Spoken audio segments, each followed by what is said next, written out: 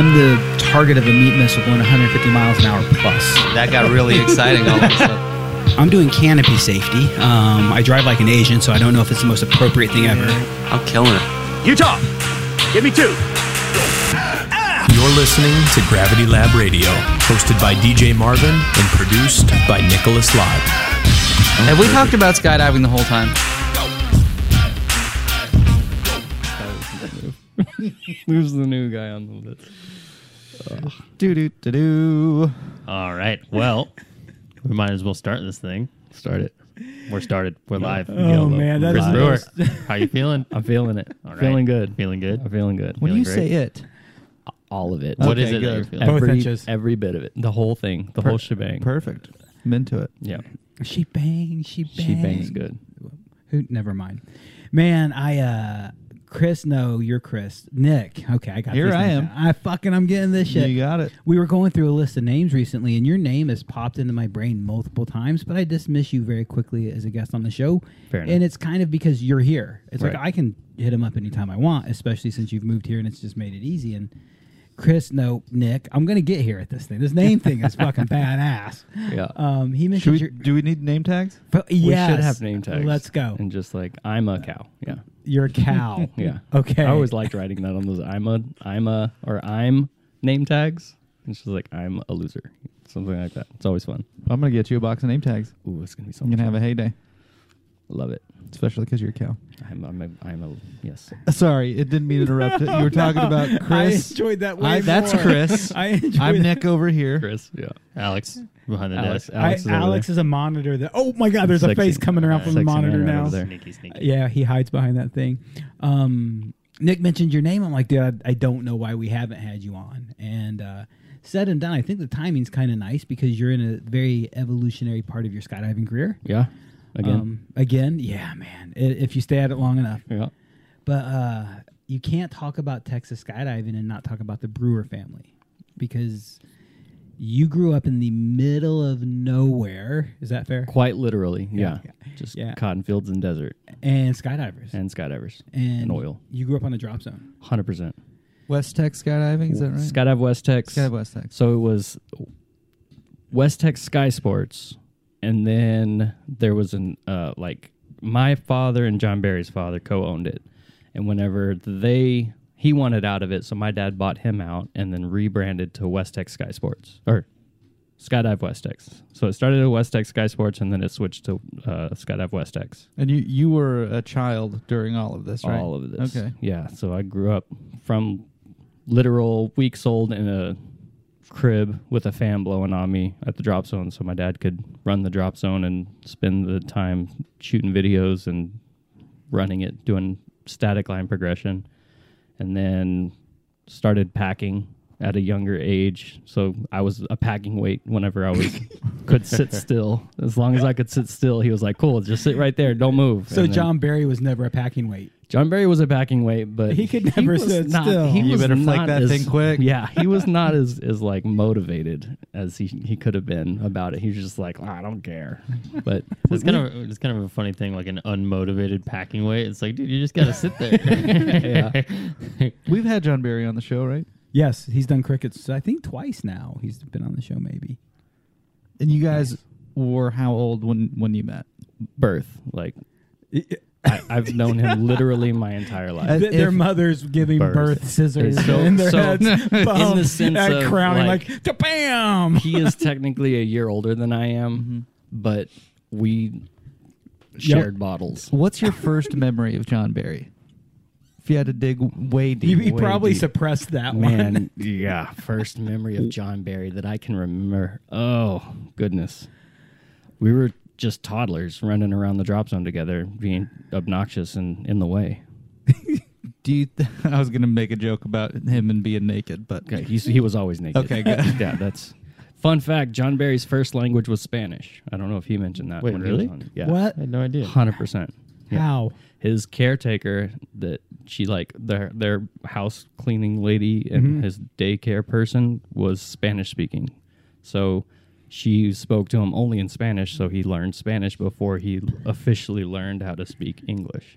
So you have like Mexican heritage, and John's the one who speaks Spanish. Wait, I don't know if he can still speak Spanish, but Yeah, but you haven't. oh no, You can order a burrito. I very loosely. Well, I mean in Freebirds. Yeah, Freebird. Yeah, of course. Chipotle, I got that Chipotle. bitch covered. A burrito. I want that there Chipotle burrito. Burritos. Chipotle or Freebirds right now? Which one? Freebirds, 100%. Thank you. 100%. It's become a harder question for me to answer. It used to be Chipotle 100%. Yeah. Because I feel like when you go to Freebirds, you go to your friend's mom's house, and everyone's high, and you happen to make a burrito with what you found in the kitchen. See, I feel that about Chipotle. See, Chipotle's just so simple. It's so hard to mess it up Is at it, Chipotle though? because there are fewer options. I feel like it's the same thing, though. So, but then that's your fault, not the restaurant's fault. Exactly right. I have the ability to fuck it up at Freebirds, and I've done that. But through having enough friends talk me into giving Freebirds another shot, I have discovered there is really great food at Freebirds. You really just have to like choose 2 or 3 things max to put on your burrito. Yeah, you can't do Just all of it. unless it's the goal is to be a fucked up burrito, and those are good. So what you should do, food hack, food This is a hack, great tangent. is Sorry. you order the bowl with the tortilla, and then you get more food for your buck, and it's cheaper than ordering the burrito. It's a good move. Yeah. Mission Hills burrito beats both of them. We have Mission to go. Hills Mission burrito. Hills, I've never heard of it. Yeah. Bart Stone Street. This was a conversation I had with him at some point, and that was his answer. So we went, and they're different. They're all different. Like for different reasons, I would choose different ones said and done. But from the only experience I had there, I think I would choose it again. Like if I had to like blink the other 2 out of existence, the other 2 weeks. I feel like the difference between Freebirds and Chipotle is like Pepsi versus Coke. It's still the same. It's very comparable, and you're probably going to have your own preference just based on whichever one appeared in your life first, Yeah. I guess. and that's Chipotle for me. Chipotle appeared in my life first, and Freebirds is the one that got me sold on that style of burrito. There you go. I'm wrong again. Yeah, so I mean, it's I just think you have poor taste, and you need to accept that. That's fine. That's totally fine. That's totally reasonable and completely possible. Man, I get caught off. I'm staring at that jersey over your shoulder. We hung up recently, and it's just a really cool design. All the geometries. It's so tiny. It's so tiny, man. It was from that little girl. What's that little girl's name? Maddie. Maddie. Yeah, man. That's What right. an annoying little. I'm so glad she moved away. I'm so glad she's gone.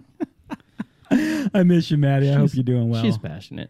Dude, they've been living the life in Oregon. They've been having a good time. Maddie actually stays in touch and sends me messages and updates me. Mom does too.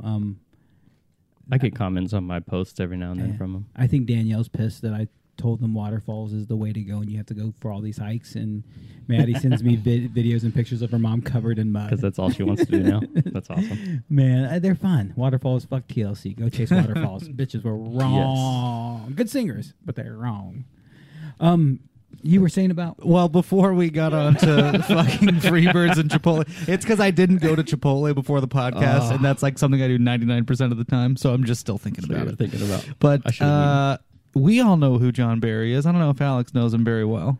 I've gotten to know him pretty well. But, we play D&D together. yeah, that's right. For people who don't know John Barry, John Barry- how would you describe this person? is a ADHD redheaded ginger who just cares not about anything except for what he wants to do. And I love it. I definitely have had other friends who say, I don't give a fuck. But, man, I don't think I've seen anyone own that statement like John Barry. John Barry he owns it. Yeah. And he's just like, I don't care. Let's do it. What a great dude. He was the first person I ever jumped with at Spaceland. My very first jump there was chasing John Barry on a tandem. We were last out of the auto. We were super long. It was real cloudy. I didn't... There was some stuff that nobody told me. Yeah. And I landed off. My very first jump there, I landed at the church. Oh, nice. And man, John Barry was cool as shit. And I think you had recently moved away because everyone said how sad John Barry was without you. Yeah. And that It like was he horrible. was happy to have a new friend around. That's awesome.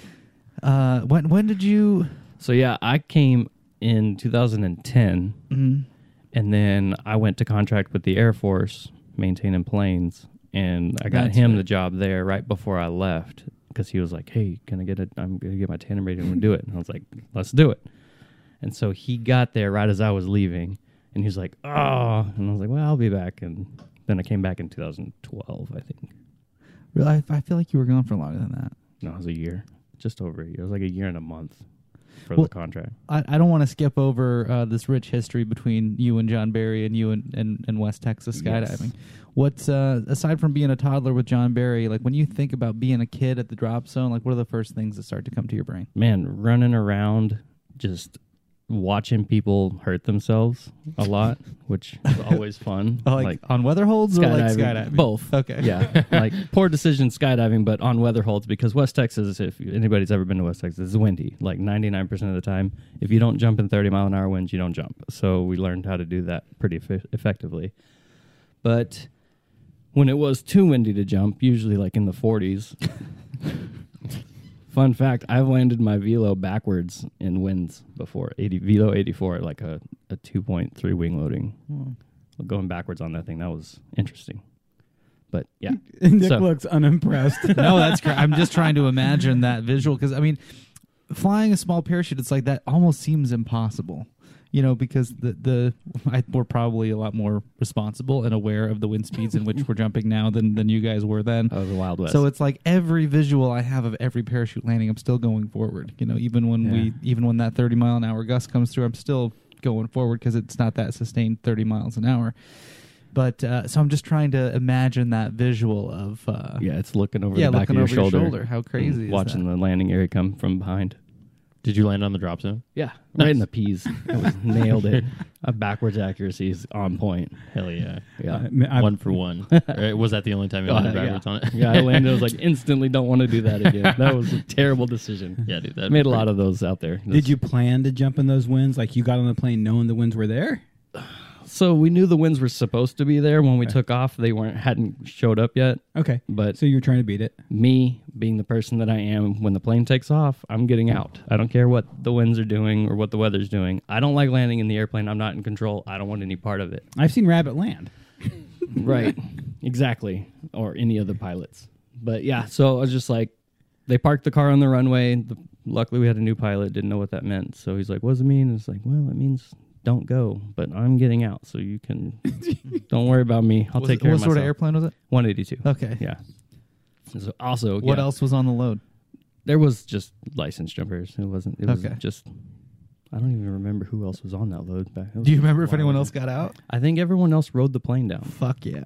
because I don't remember anybody else being behind me. That's man shit and proof that it was a terrible idea. It was 100% a terrible idea. I made so many of those terrible ideas growing up, and it's amazes me how I'm still alive.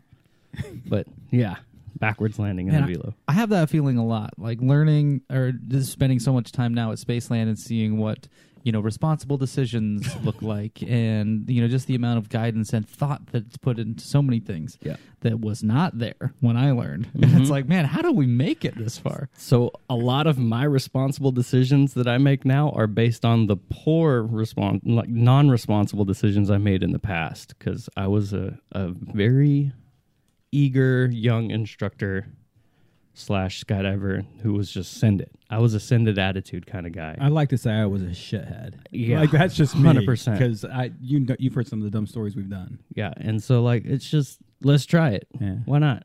What was the worst that happened? We die. Okay, we're gonna die eventually. So I held that mentality for a long time until I stopped recovering so fast, and now I'm old-ish, and then I don't recover near as fast. I rolled an ankle like a while back. Putting on a sock? No, I was landing. Okay. It was in Dallas, and the landing area out there is not the greatest. So just normal landing, rolled my ankle. I was like, that sucks. And then 6 months later, I'm still dealing with a sore ankle. And it's like, man, this would have taken like 2 weeks when I was younger. I need to make smarter decisions. So How old are you now? 35. I'll be 36 in October. Yeah, things are starting to heal much slower. So much slower. Yeah. I noticed it. It gets better. You get to the point where like you start just stop regenerating caring. quicker. No, no. Dude, I'm lying to myself. Yeah, I'm just you gotta, enjoying the ride. You just gotta enjoy it. Yeah. No, you just accept it and you deal with it. And Tiger Balm, really, it's a good guy. Tiger Balm is and BioFreeze spray, 100%. I rely on that heavily. All mine are like CBD. CBD works vapor too. rounds, yeah. Yep. So I don't know if it's the menthol and the CBD or the CBD and the menthol that makes me feel good, but I like sniffing my fingers after. So it's Yeah, it smells so good. It's like offensively strong, but like, yeah, just one of those smells I can't stop sniffing. Yeah, I like it. there might be a can sitting right next to Alex right now. Yeah, there is. Yep. Yeah. Muscle rub. Yeah. Why is it sticky though? It didn't say which muscle they're It smells kind of salty. It's not that menthol. Russell rub. That's actually Qantas. That stuff. What was his name? Norman Kent. Norman Kent. Is involved with. So I got some of that through him. It twists. It twists. Oh, does it? Can it? May I? May I Go take a for sniff? it. Yeah. You can snort it all you want. You can rub take it. a hit Yeah. back here. Yep. Yeah. Oh yeah, that's good. That's good stuff. You want some? Hard pass. I think it caught you a little bit at first because It you were did, like, dude. yeah. I put my nose right in there too. I'm bad at like working up to stuff, or like you're supposed to waft some things. Yeah. Oh, no. That's not me, man. It's just burn your I just jump septum. right into it. I've always wanted to try smelling salts too. I've never tried them. so I bad. tried them on the Joe Rogan podcast a while ago, and like it looked like they were playing it up. So No, you know what? We should do it on this Man, fucking. you're not speaking playing of it up which, at all. I want to shoot John Barry with a tear gas gun. Yeah, I think you would let That'd be you. pretty cool. I think he would, dude. I think he really I mean, would. he let his Does he wife truly not pepper give a spray fuck? him. Yeah, that footage resurfaced recently. It's of on him there. being It's on pepper your. sprayed. It's on a video on my computer. I found Yeah, on it's my on- hard drive. I was just like, no way, I found this. Yeah. And it's old school. Critter dumping milk on his face afterwards. It was hilarious. Yeah, who maced him? Kristen did. Kristen sprayed His the mace. now wife pepper sprayed him in the face Hell yeah. because she wanted to see if it worked, and he was like, I'll let you pepper spray me in the face because I don't care. I got one of those Byrna launchers, and they shoot either pepper spray balls or tear gas pepper spray combo balls. And I want to try it. Don't do it to him, man. I love him. He's so nice. But if he'd let me, Do you think? Yeah, you it would, doesn't matter. do you think you would get a kick out of it though, or he's just willing to take the torture? I think because he- there's a difference between those two things. I think he likes it. You think he likes it? I think he's in that into it. case, you might be doing him a favor. Yeah. I don't know, man. I think in part he's a pleaser, and he gets the satisfaction out of Yeah. knowing that he gave us a good show. Yeah, Probably. for Like sure. the fact that he can bring the shock value, and that it doesn't matter to him. He's like, the pain this brings me is not as good as the joy it brings others. And I really actually feel this way about Yeah. John. I believe I could agree with that. Yeah. He's just there for the show, man. He is. If none of us were entertained by the stupidest shit that he does, he wouldn't do it as much. No, yeah. And I'm that's true. so happy we have him because we Yeah. need him. It hasn't changed. Yeah. So He's great, man. I've seen him naked a lot. yeah. I've seen him make, I don't know, questionable decisions. I think I would say like more.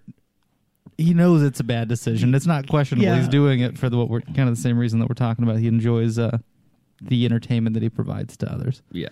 But man, what a kind person. What a great guy. He's a great guy. I love him. Love him to death. We're talking about John like he's fucking dead. Oh my God, back in the day, I miss redheaded. Come back to us, John. Yeah. Man, you were growing up on a DZ with John Barry. Jesus Christ. Yeah. Ivy just commented tree houses and rope swings. Do Tree those, houses bring up and any rope mo- swings. Man, we Thanks, we Ivy. built this awesome tree house on the drop zone, and it on the drop zone? on the airport. Like That's they- pretty So sick. there's the T hangers, and then along the property line was a bunch of trees, and we built a tree house and a rope swing, and we would jump off of the tree house and swing on the rope, swing around, and pretend like we were swooping parachutes because we were too young to jump. So we're like, whenever I start jumping, this is how I'm going to land my parachute, and we would jump off of the tree house and carve the rope around the tree. Did you swing backwards just to get ready? 100%. Blind man, spinning around, carving, It took a second. dragging my hand. Yeah. A second. Hell yeah. So how old were you guys at this time, roughly? Oh, man, roughly, this is like, she was just a baby. So Yeah. Still probably like is. 10, 11. Yeah. Man, I've heard a lot of Ivy's perspective on some of this stuff, just like some of the things that you put her through as the older brother on the drop zone. Yes. That had to have been a cool role in your position. Like, hey, I know more than you, and this is how we're gonna do things Yep, today. 100%. And when she started jumping, I made some really poor decisions in her student jumps and training. It was a lot of fun. Man, what kind of traumatic life do you have being raised with John Barry and Chris Brewer as your brothers? It's amazing that Ivy is not like licking all the Windows. windows in Manifest. It's amazing Yeah. that like she's not eating like the poor girl like And then as she grows up as an adult and just gets past that 16-year-old childhood, Yep. they throw people like me into the And mix. then just makes it worse. Yeah. And And now she has one of her own. She just gets to pass down all of this yeah. volume of information too. She's It's got awesome. DQ and I absolutely torturing That's the hell out of amazing. her when you and John can't. I love it. I love it. Yeah. Your poor sister, wow, takes it from all sides. But that sorry about that. Yeah. No. Yeah. He's like, that's horrible. Oh, wait a minute. You don't care. She I don't- does. Yeah. She's the one that cares. Yeah. You ever ask your friends what position do you think your parents were in when they conceived you? I know the position my parents were in when they conceived my sister. I walked You've in seen on it. 100%. I walked in on Obviously, them. yeah. I love asking my friends that question because you'll see people actually stop and think out of curiosity, like, I wonder if that was hitting that from behind. And then you see people just absolutely throw up in their own mouth. Like, Yeah. no, Yeah. no. And they hate it. So one of my favorite questions to ask a friend. Yeah. Have you ever wondered what position old David and Connie I mean, were I've in? been thinking about it now. I'm so surprised that you know both of my parents' names. That's fucking weird. Dude, yeah. You're shocked by that? I mean, only because you couldn't remember mine and Chris's names several minutes ago. You see us every day, and we're sitting in the room with you. It's kind of fucking weird. It has to be about fucking. Yeah, That's it's the got to rule. be about the position that they were in when they conceived you. Oh, man, I that's can tell amazing. you've thought about my parents fucking, which is flattering. Well, I've been meaning to tell you, son. Oh, hell yeah. He's not dead after all. Heyo. Father's Day is going to be lit again. Oh, my God. That's amazing. Fuck a duck. I love it. I never knew my mom had the same Asian persuasion that I do. It's cool. Oh yeah, you're into Asians. That explains it. I mean, You're coming yeah, back to your roots.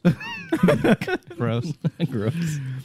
Okay, hold on. So I did want to get back to West Texas. West Texas, desert, cotton fields. If I don't know West Texas, let's pretend that I haven't lived in Texas for 10 years. Right. And I still have no idea Okay. where we're talking about when you say West Texas because it's a giant fucking area. Yeah. Put it in perspective. So everybody is familiar with the shape of Texas. So I usually tell people where the Panhandle comes down and then it cuts over to El Paso. That corner is mostly where I grew up, and that's cotton fields, oil, and wind.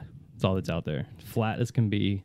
So most people don't know where El Paso really is. So if you just think of Texas as Panhandle, Yeah. and if the Panhandle took a giant bow in the middle of the state to honor somebody in front of you, Yeah. the butthole showing, that's Exactly. Midland. That's Midland, and it's literally the butthole of Texas. Yeah. And I'm not saying that, I am saying it as a joke, but not as a joke because you're the ones who taught me this. Yeah, it's 100% Yeah. accurate. And then you look on maps and go, oh my God. Yeah. So Midland, Odessa? Midland, Odessa. Okay. It used to be separate. It was Odessa, and more people knew where Odessa was than they knew where Midland was. Midland was where all the rich families were and like the upper class people, so they didn't want to associate themselves with Odessa, and then they realized together the cities could be better, so they're like, yeah, it's Midland, Odessa now, and the rich people now need the they're poor all people. just garbage. So when did your dad start jumping? So I've known Tom about as long as I've known you now, Yeah. but I don't know this about him. I wish he was here. But how long did he start jumping? So, let's see. He started jumping. Man, I don't even remember the year. I know his entry to the sport. His cousin was a skydiver, and John Barry's dad was skydiving. So, they're the ones that got my dad into skydiving. And he was at an air show, and they were raffling off a free skydive at the local club, parachute club. Convinced him to enter in the raffle, and then he was like, "Nah, I don't want to. Here, you can have the $1 or whatever it was for the raffle. I don't want to do it. Whatever." And that night he got home, they're like, "You won the raffle," because it was 100% rigged. And so he came out and did his first static line. He went through the ground school, did his first static line. I think on his like second or third jump, it was time for him to do his practice pull, and he accidentally pulled the belly reserve handle instead of the ripcord handle. And he said he felt the line slapping between his legs, and when he looked down, it like yanked him around, and then he had 2 parachutes out because it was still static line on the main, and then he pulled the reserve. Ate it, hit the ground really hard on his back, and John's dad was like, "That boy will never make another skydive in his life," and he stuck with it. He's been jumping for the most part ever since. How many jumps does Tom have? He says he's only got like 4,000, but he's been saying only like 4,000 for like the last 20 years. So it's probably closer to like 7,000. Yeah. At some point, people just don't always count or keep track, especially in the older generation. Yeah, 'cause it wasn't important back in the day. Yeah. Also, we didn't have like such easy technology to log with. And Yeah. it's getting better and better.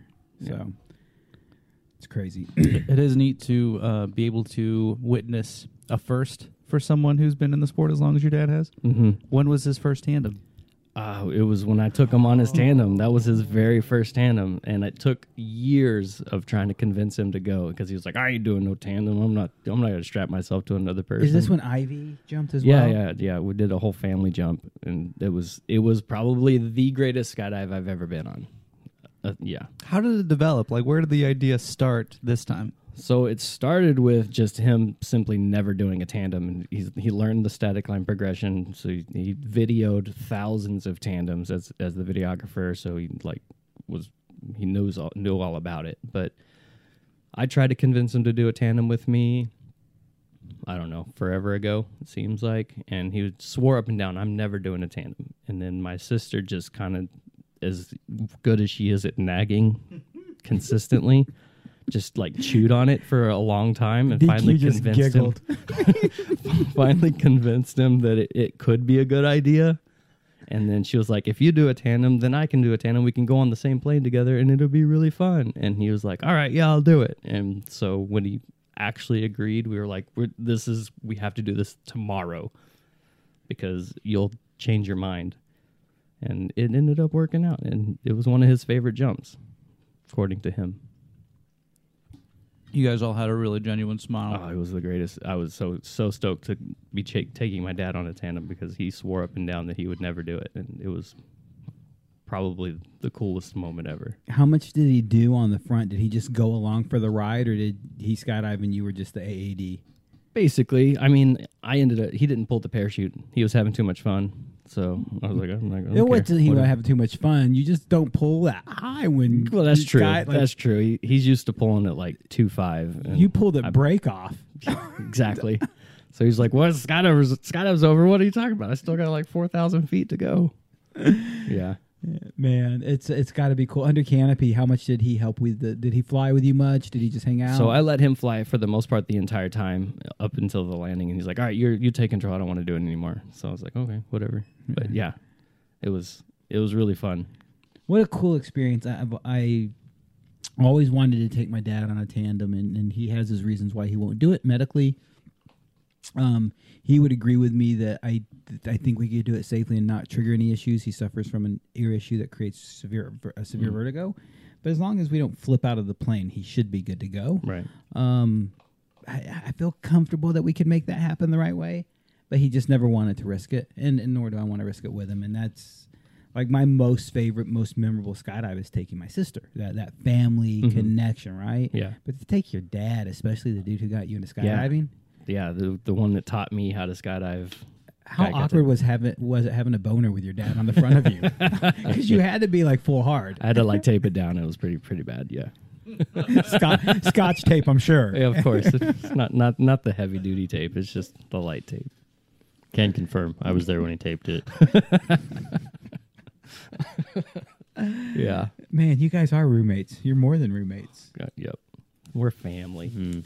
We're family. Yeah, it was really cool getting to participate in that jump too. Just like shooting the video, I could feel that family energy just from the outside looking in. Man, it was a really cool experience. Yeah, on my side of things. So excited. Ridiculously excited. So when was your first jump?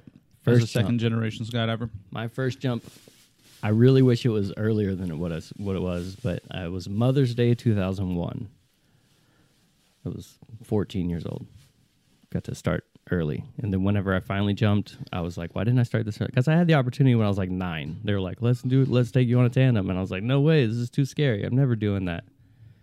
And then I got to where I would like start gearing up, and I would put the harness on and be like, yeah, I'm going to go do this. And then last minute be like, no, I'm not. I'm just kidding. I'm just jigging. I don't want to do that.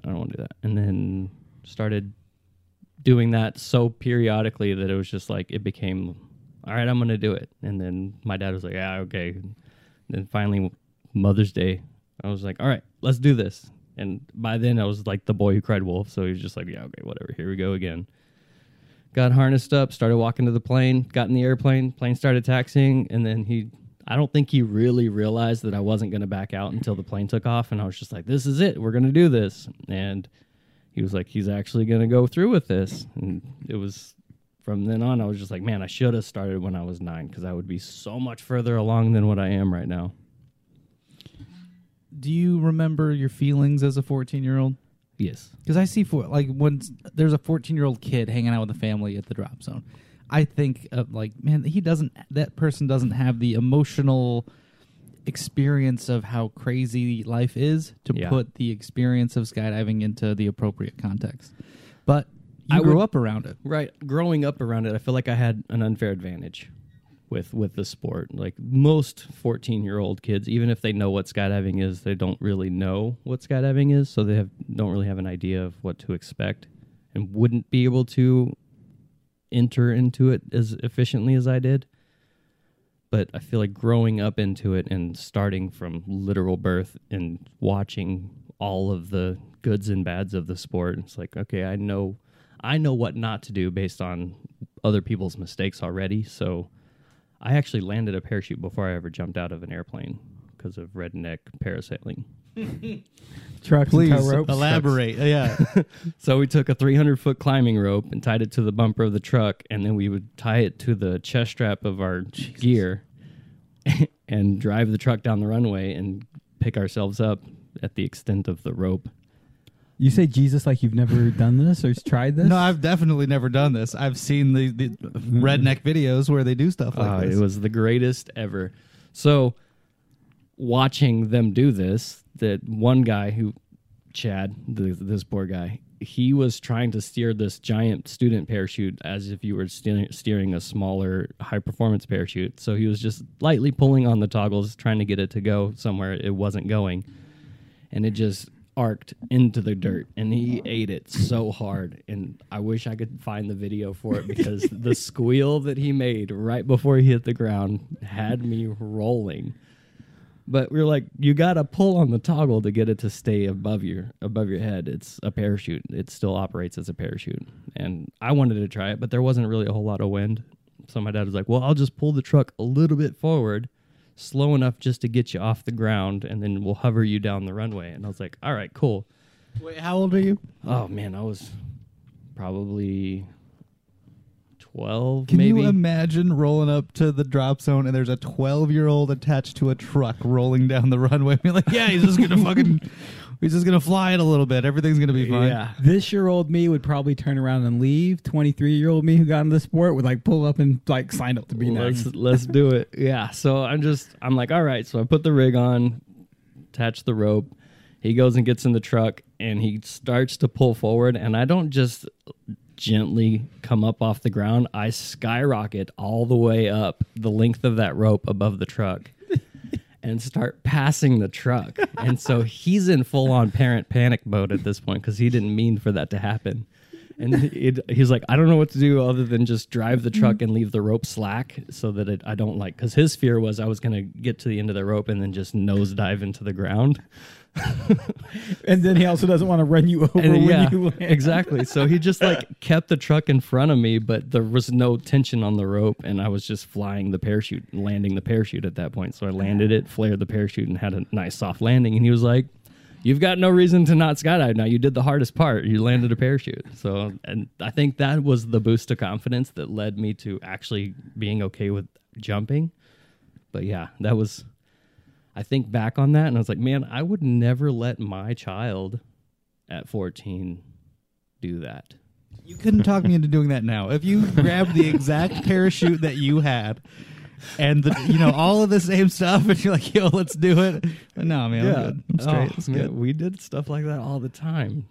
Just creepers and round parachutes down the runway. So many road rashes. It's amazing. So just because we've talked about John a few times, did he start skydiving about the same time as you? So we created a pact growing up that if one of us started jumping, the other one had to start jumping. That was the rule. And I started jumping, so he was like, damn it. the weekend after he started jumping. Nice. Because we were a weekend operation. We didn't operate during the week. But Did he always get your sloppy seconds? always. No, sometimes I got his sloppy seconds. My ex was his sloppy seconds. That was my ex-wife. Skydiving. I feel like he did that on purpose because I started skydiving first and he wasn't ready. And so he's like, "Hey, yo, come meet this girl." And I was just like, "Oh, this is a terrible idea." Let me give you this one. Jesus Christ, you made me lose track of my thoughts, dude. That just completely side-railed my brain. 14-year-old. So you've done a skydive at the age of 14. Yeah. You've been in the position of working with your dad running a DZ, so you kind of thought in that aspect. You've worked on a lot of DZs in different capacities. Do you think, what's your thoughts on letting people under the age of 18 making a tandem skydive? So I don't think there's an issue with it. I understand why it's not a thing in the States anymore because our nation is so sue happy and it's just like you stub a toe and their $1 million lawsuit is so stupid. But as far as like the safety aspect of it, it's not. We pride ourselves on how safe we are in the sport and how much safer it is than everything else that we do in everyday life, that there's not really an issue. So the argument people make is a 16-year-old or a 14-year-old, or what age does a person understand the consequences of the actions truly? Right. So back to it, you have a unique perspective for sure. So one thing I do like USPA does is they do grant waivers for you won't see it for tandems because UPT won't. Right. But they do grant waivers for people getting their license who grew up. Like, hey, we have a 16-year-old daughter. She grew up in the sport. Everybody's in the sport. The DZ, everybody's for it. Yeah. But like in general, do you think people should be outside the legality bullshit United States of lawyers? I think you should have the option to be able to, if the child or the kid has an aptitude for it. Like, obviously, there's people that don't have the aptitude to do this sport. There's grown adults that don't have the aptitude for skydiving. We like to be inclusive and be like, yeah, everybody can skydive, but that's not true. That's not accurate. And it's as inclusive as we need to be as a society. There's death dangers that people don't have the aptitude to function, and whenever they get put into a situation and they lock up, that's their life on the line, and I don't like playing with people's lives. So definitely think that as a younger adult or child that there are kids that shouldn't because they're just not there, but there are more than enough that are there and like excited and that race dirt bikes and all that stuff from the age of 3 that would have no issues with it. Bomb down mountains on snowboards that would kill me. Yeah. So, I mean, the bunny hill would kill me, so let's be fair. Let's be real. Yeah. Nick, I'm curious what your feelings are. You know, again, the legalities, we can't get through that, but what's your thought of kids being able to jump? I don't know. I think Chris puts it pretty well, that there's a big diversity in people and what, people's understanding of consequences and people's, like, I honestly think that taking a 6-year-old on a skydive is just a waste. Because at 6 years old, like, how do you put anything into perspective to value that experience for what it is? But 18, I don't know. It seems like there are plenty of people before the age of 18 that could understand it to some degree. I mean, I don't know. Me at 18, did I really understand death and consequences? I don't know. Yeah, I was a smart kid, but still, that's just it's a hard thing to put into a real perspective. So I think if you just made me get, you want me to make up a number that I think is more appropriate? No, I'm just curious of your thoughts in general. Yeah, I think it's a mix, but I mean, I don't think everybody's ready to be an adult at 18. I don't think everybody's ready to drink at 21. I don't think everybody's ready to join the military at that age. I don't think people are ready to make decisions about who they want to sleep with at that age. Right. But only because there are, when you put an age limitation, I think you're trying to protect people from consequences. Yeah. But consequences are part of life. You gotta thin the herd out. If that was true, John Barry would have died years ago. So, I mean, survival of the fittest. Working in the tunnel, and because I ran a lot of the kids clubs when I was working for iFly, and watching the children develop in the flight skills versus trying to coach and train an adult man, the kids got it so much faster and they progressed so much more efficiently because they had no life experience to hold to and reference to whenever they're trying to learn something new. It was all new to them, so they just received the information. Meaning like they weren't as good at holding themselves back as Right. an adult would be? Yeah, so it was like when you told them to do something, they did what you told them to do because there was no fear of consequence. Okay, yeah. So more often than not, whenever I was like, hey, this is what you're going to do, this is how you do it, don't do it this way because you're going to smoke the wall, they were like, cool. And they would do it exactly how I told them to do it, and they wouldn't smoke the wall.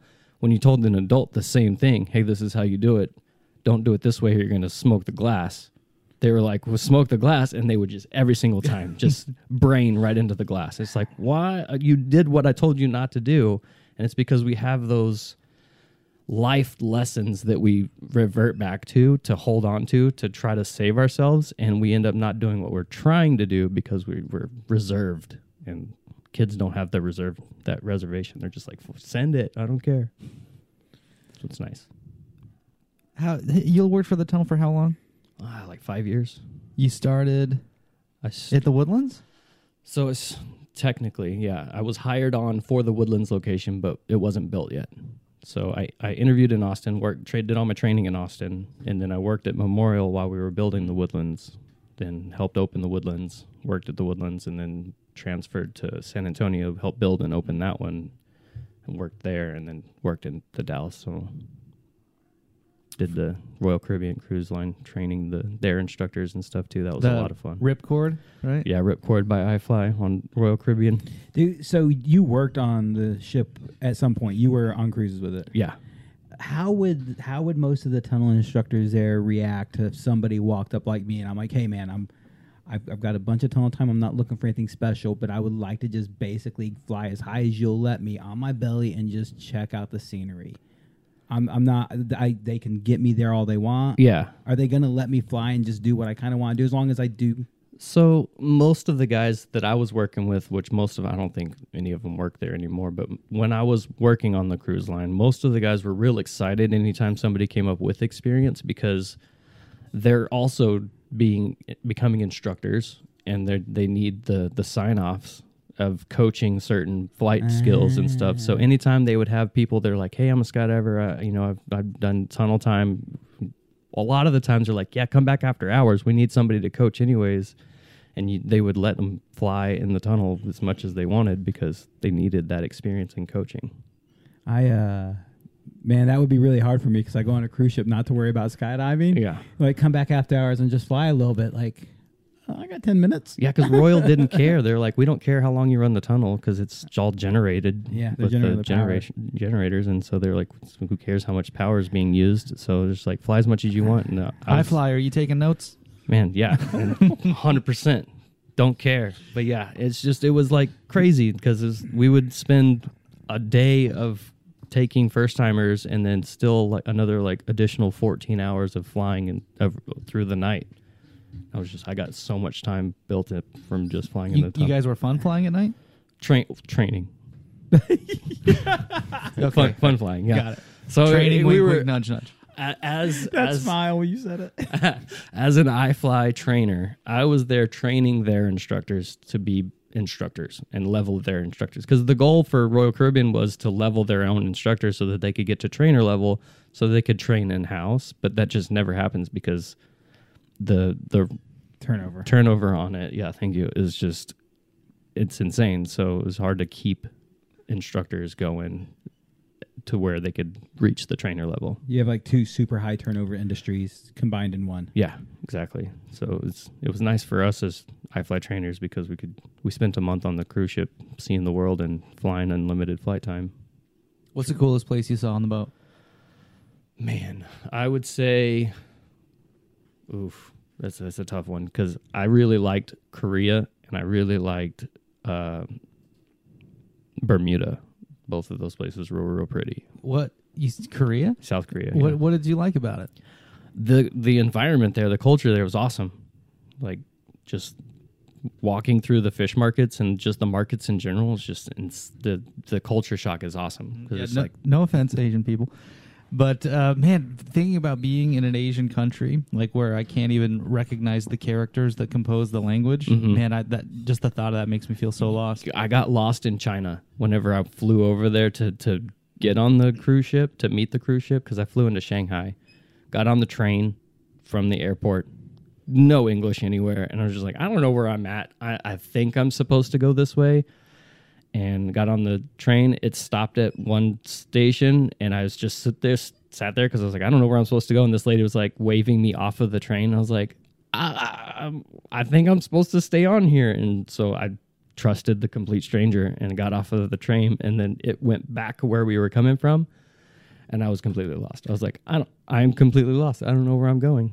And so luckily, this lady, little old lady, didn't speak any English, was just like guiding me. Like, I don't know how she knew where I was going, but she got me to the right place. Do you think she actually existed, or was this like a spirit animal guiding you through China? You know, honestly, because I didn't get to communicate with this lady, I was like, this is total guardian angel situation right now because I'm so lost. She's going to go harvest your organs, Or you're going to be safe. That was my fear whenever I got picked up from the hotel to get Ubered to the port. Black SUV shows up. No labels, no markings, just a black SUV. I'm like, there's no Uber. This is the end of Chris. This doesn't say, I don't know where I'm going. I'm in the back of this SUV, and this guy's just like talking in Chinese. I was just like, I don't know where I'm at. I'm taking pictures just in case I have to jump out of this car and remember how to get back to where I started. So yeah, it was terrifying. Oh my God. You really did take those pictures, didn't you? 100%. That's such a good idea, though. Like, if you think you're getting kidnapped or something. Yeah, I got to find my way back. Man, you've thought about this kidnapping shit before, haven't you? Yeah, I spent some time in Afghanistan. You think about those things. Oh, I thought you were actually kidnapping people and you were trying to... No. Oh, okay. I can't afford that shit. I wouldn't fare well in prison. I'm too pretty. Your mouth is pretty. So you were in the Air Force? I contracted for the Air Force. You had military experience before that? I was in the Navy. Okay. Yeah. What'd you do for them? I was an engineman, gas turbine mechanic, basically. Diesel mechanic. Do you feel like, I guess, a lot of that translated to what you did for the Navy? Sort of, yeah. Here, we'll press pause. Take me to, how does your military career take you to Afghanistan? So it kind of doesn't. So I joined the Navy because, starting from the beginning. For the bell bottoms. Yeah. I really wanted those dress blues. They were so sexy. No. I did all my pre-entry stuff, training stuff for the Marines because my then brother-in-law was in the Marines and he talked me into joining. John Barry was joining the Navy. So I was like, well, I'll join the Marines so that I can one-up John Barry because the Marines is way cooler than the Navy, right? Everyone knows that unless you're in the Navy and then you're like, the Marines is just our bastard child. But so I did all my pre-entry stuff training for the Marines, all of it with other Marines. We went and played football with those guys. They, kept me going. And then the day that I was going to sign my contract, I walked into the Navy office and I was like, I'm joining the Navy because I don't feel like getting shot at. Joined the Navy, went to boot camp, had a lot of fun. Not really, but I romanticized the fun parts of it. And then got out, was going through school and stuff to train for my job. Ended up hurting my knee. My knee got the size of like a grapefruit. And it was just this massive swollen knee. I don't know, just overnight. Had medical issues with it forever, and then finally the doctors were like, you're useless to the Navy. You can't walk up and down stairs, so we're going to just let you go. So I got medical separation from the Navy and didn't know what to do with my life because at this time I was just like, I don't know. That was my plan. To be in the Navy right now. That was my plan was the military life so I could retire in 20 years.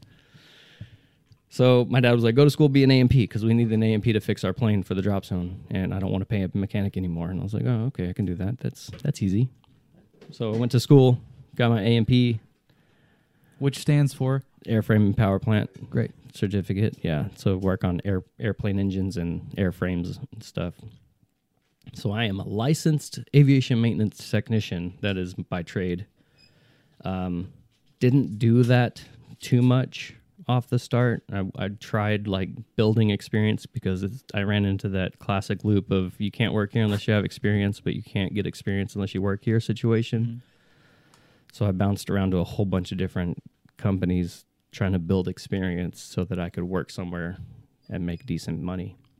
Started working for Spaceland as an instructor, and then finally a buddy of mine was in the Air Force at the time in Clovis, New Mexico, and he was like, hey, there's this really cool company that's hiring AMPs. They need somebody now. I can hand them your resume. So I gave him my resume. He handed it in. This was in 2010. I had my skydiving accident in 2010 where I ate the dirt really hard after a turn. And so, like, I couldn't walk for 2 weeks after my skydiving accident. And, like, a week after my accident when I got a call saying, hey, they wanted to set up an interview for this job. And I was like, oh, I got to pretend to be okay for this job interview. You're still pretending to be okay. Yeah, I'm still recovering from that damn thing. But, yeah, so I'm like, all right, cool. Can we set it up for, like, in a week? Give myself some more time to heal up. And so they're like, yeah, sure. So I had, like, 2 weeks gone by, and I was just starting to get to where I could walk semi-normal again. And went in for my interview, walked in there with the gimp walk of, I'm okay, I'm not broken. And they're like, can you pass a physical? And I was like, does it have to be like this week? And they're like, no, just if we hire you. And I was like, oh, yeah, I'll be fine by then. But ended up getting the job. So I was like, cool, I'm going to work on airplanes for the military. This is going to be a lot of fun. I got to see a lot of places of the world I don't ever want to go back. Yeah. So why not still do the AMP thing? I enjoy it, but not as much as I enjoy jumping out of the planes. So, like, I always looked at it as, like, if I ever got to where I couldn't skydive anymore, I would use that as, like, a fallback because I can be 80 years old and turn wrenches. It's not a difficult job. But I don't enjoy it enough to do it as a day-to-day job. Is it something you're still holding on to?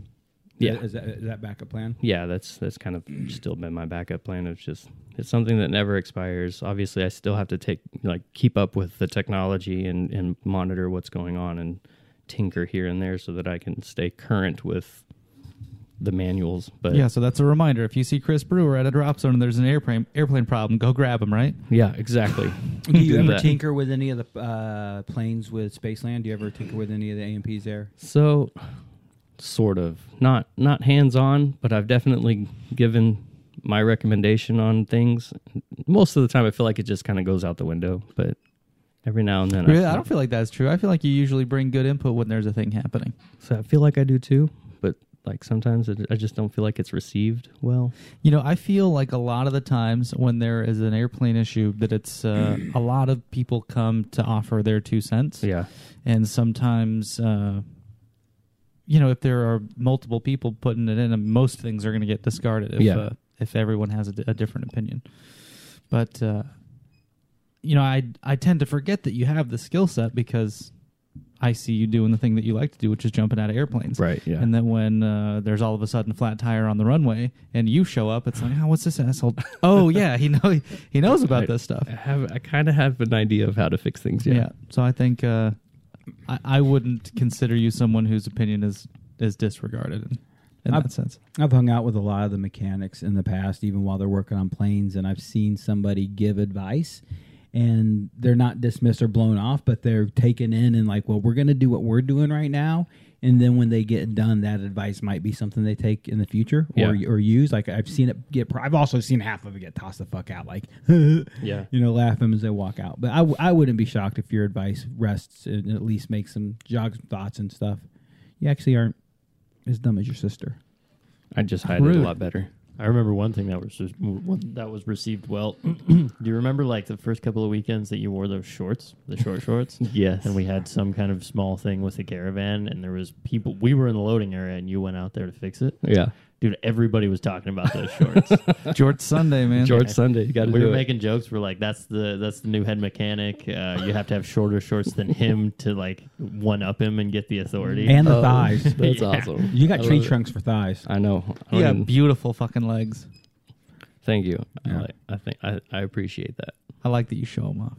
I try to show them off as often as I can. Dude, you know what's funny? When I think about your legs, another thing I think about, and because Aaron just texted me and I filmed her dancing today, when you and Aaron were dancing, dude, doing that TikTok shit, that was hilarious to me. Yeah. You guys should, if you had, I'm not on TikTok, but if you and Aaron had a TikTok channel that was just you guys dancing all the time, I'd do it. Nice. That's how good that is. I love it. Yeah. And you start dancing in those in those short shorts. Believe that. Subscribe right now. Subscribe. How's your? Aren't you like tapping away from social media a lot?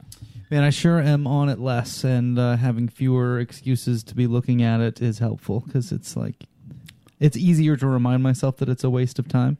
You know, there are unfortunately really helpful things about Facebook, especially when it comes to hiring new people, hiring locally for ground crew and for the office, and then skydive jobs, and just the skydiving community as a whole that's present on Facebook. I wish those tools weren't so helpful, but they are, and that's really like the last thing that's got me going. Go back to the yellow pages. For real. Get that phone book. Man, I like to think I'm fairly well disconnected from social media, but my life is so evolved around it with different jobs now that I'm always on it for work. So when I'm on it for work, I just don't process I'm on social media. But like, dude, I'll sit there in between doing things like, oh, I gotta check all the messages for. You ever like message a company or a business and wonder what kind of jackass in his pajamas is answering you? 100%. Only because I've now been that jackass. Yeah, you 100% get it, man. And it's yeah. So I look at it all the time. So I still don't quite know if I've given up tons of social media. I think it's the easiest judges if you see my my personal posts. That's how active I'm on social media. Just lack thereof. Yeah, I mean, dude, I post like every 2 months. Is that about right? I'm on an unhealthy amount. Yeah, about every 2 months, and it's usually a picture of a beach or a drink or something fun. Yeah. So. But what helps you to break through your social media threshold? What do you? Oh, dude, it's work, and as soon as I can not look at it for work, I'm super happy about that. I will say TikTok has turned into my like Facebook though. Really? God, TikTok is so much. It's so addictive. It's so easy to just you kill like an hour just scrolling. But I find I only get on TikTok maybe once a day. I'll get on it for a short time before I go to bed or something, and then I'm done. And I try to stay off. Dude, that's crazy. But dude, one of those monitors sits up with social media on it the entire day. I'm not covering. You're a grown up. Get off of TikTok. What are you doing, dude? TikTok is gold. It's crazy, dude. That's crazy. It's entertaining as fuck. I'm dude. so glad it's never got me. You're done. Have you seen Bailey the Tourette's gal? Yes. You're done. You're done. Wind it up. You're done. Yeah. I don't want to know. Fuck. I don't need to know. Nope. Man. Yeah. Oh my god, dude. It makes me laugh.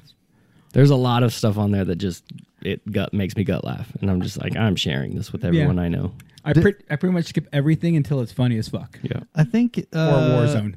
Joe Rogan, just to reference their podcast. Never heard of them. Didn't they read the terms of service for TikTok recently? Oh, the privacy on thing the is show? just ridiculous. Yeah, I don't spying on all of us. I mean, but Yeah. so is every other social media platform and cell phone provider. I guess. But they're just being honest about it. Yeah, but if just they're like, being honest whatever. up front, what else are they sneaking that Who they're cares? not talking about? YOLO. I don't know, man. What are they gonna take from me? I don't know. They can take my identity. Good luck. They know I like skinny, nerdy chicks, video games, D&D, and shit that makes me laugh. Yeah. Dude, Kelsey Cook, the chick who plays foosball and is a comedian, you know what I'm talking about? I think so. Yeah. She's pretty funny. She makes me laugh. I do worry more and more about the influence that China and Russia have over just people who are on the internet. Fuck and you, that, Putin. But that some of the division in America might be a very calculated thing from those countries playing parts intentionally. 100%. China's TikTok is completely different from American TikTok. Yeah, it's all educational and there's a curfew, right? Yeah. It's like they reward like education they're skills. They're trying to turn us into a bunch of idiots. U.S. TikTok is they give a fuck stupid about dances pronouns and not about their blue hair. whatever. Yeah. But not about like real freedom and genuine rights. Right, exactly. Who needs rights whenever you have TikTok? Yeah, apparently. TikTok taught me that I was born as a he, him, but I identify, according to Kraft Macaroni and Cheese, as a family of 4. So, I mean, that's what I've learned.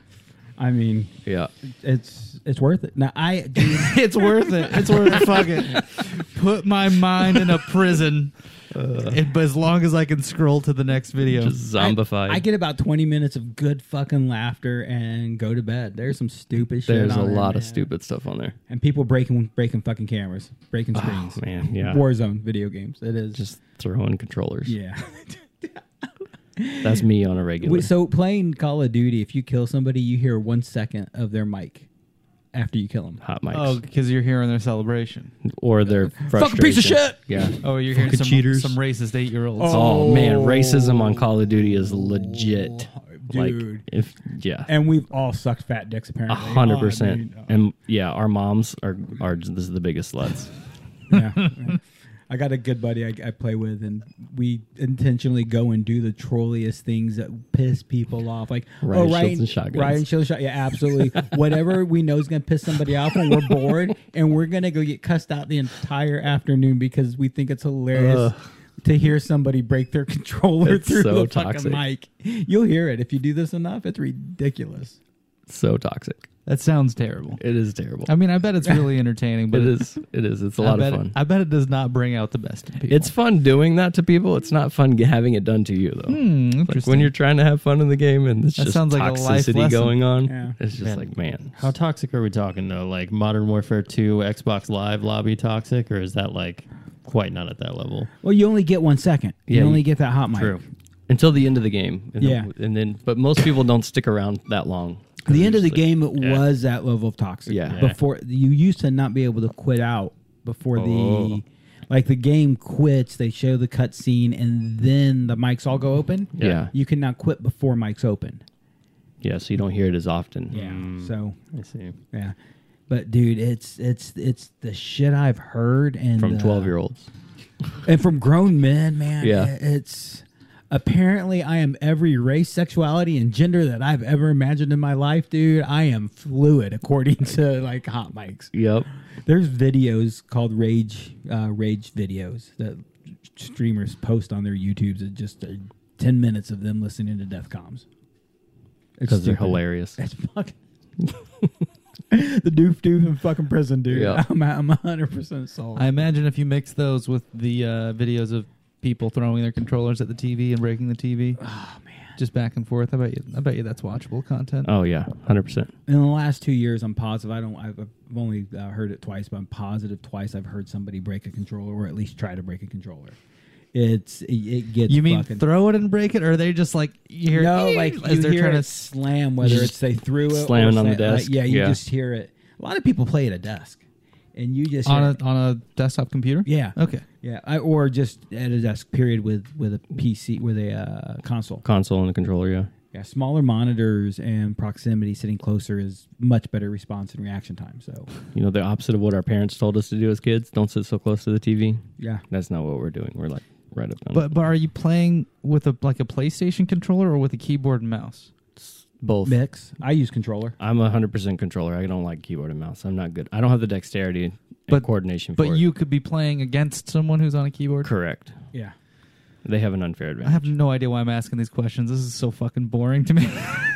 I'm always shocked that you're asking so many questions, man. Yeah, I feel like I'm just having the conversation now, and I'm sorry to anyone with no interest in gaming. That's like, why the fuck? Why are we talking We've about had. this? I know we've had this conversation, but what controller are you using? I have the Nacon controller. Okay. Yeah, it has the buttons on the back so that I can map them to whatever, so I don't have to move my thumbs. You've got to try the newest Scuffs, dude. Like, check it out before you leave. All yeah, right. yeah, Okay. they're super nice, super nice.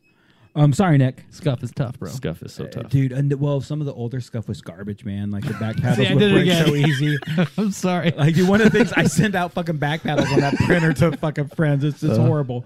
No, but the new Scuffs are tough. The old ones not so much. So you blew that. So you started skydiving. We've kind of gone back and forth in the story, but you started working in the sport somewhere around 2010. When did you get your coach rating? No, so I got my coach rating. I got my coach rating and my Tandem. static line rating in 2009. Okay. So I officially have been instructing since 2009. Unofficially, I've been instructing for a lot longer than that. And I know you did your tandem rating in 2010 just because I recently looked it up. Yeah. And those were still the very early days. That was 2008 is when I actually founded TRC. I'd been Right. an examiner prior. But I mean, like you're for me, you're like super, super early roots. And Yeah. it's cool because I'm embarrassed for this next statement, but so is John Barry. Yep. Man, you know, we all have to make mistakes somewhere. And Brent is his father, right? Mhm. See, I know your parents' names. Your fucking names. Good luck with that shit, Yeah. fucking Nancy. Yeah. I'll be Nancy. It's cool. Not offended. Okay, Barbara. You ever watch Scrubs? Dr. Cox calls homeboy a different girl name every time. No. I never watched it. Man, it's got I know some scrubs. it's got Second Becky Sitting in a it, room with man. Second Hanging out the Becky's hot. passenger side of his best friend's right.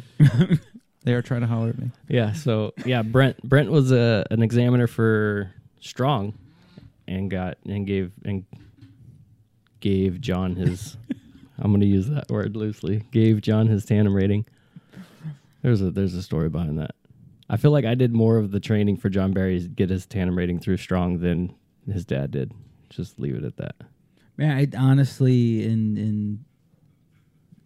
it wasn't that long ago that you guys got your rating if we look at the grand scheme of life. Right.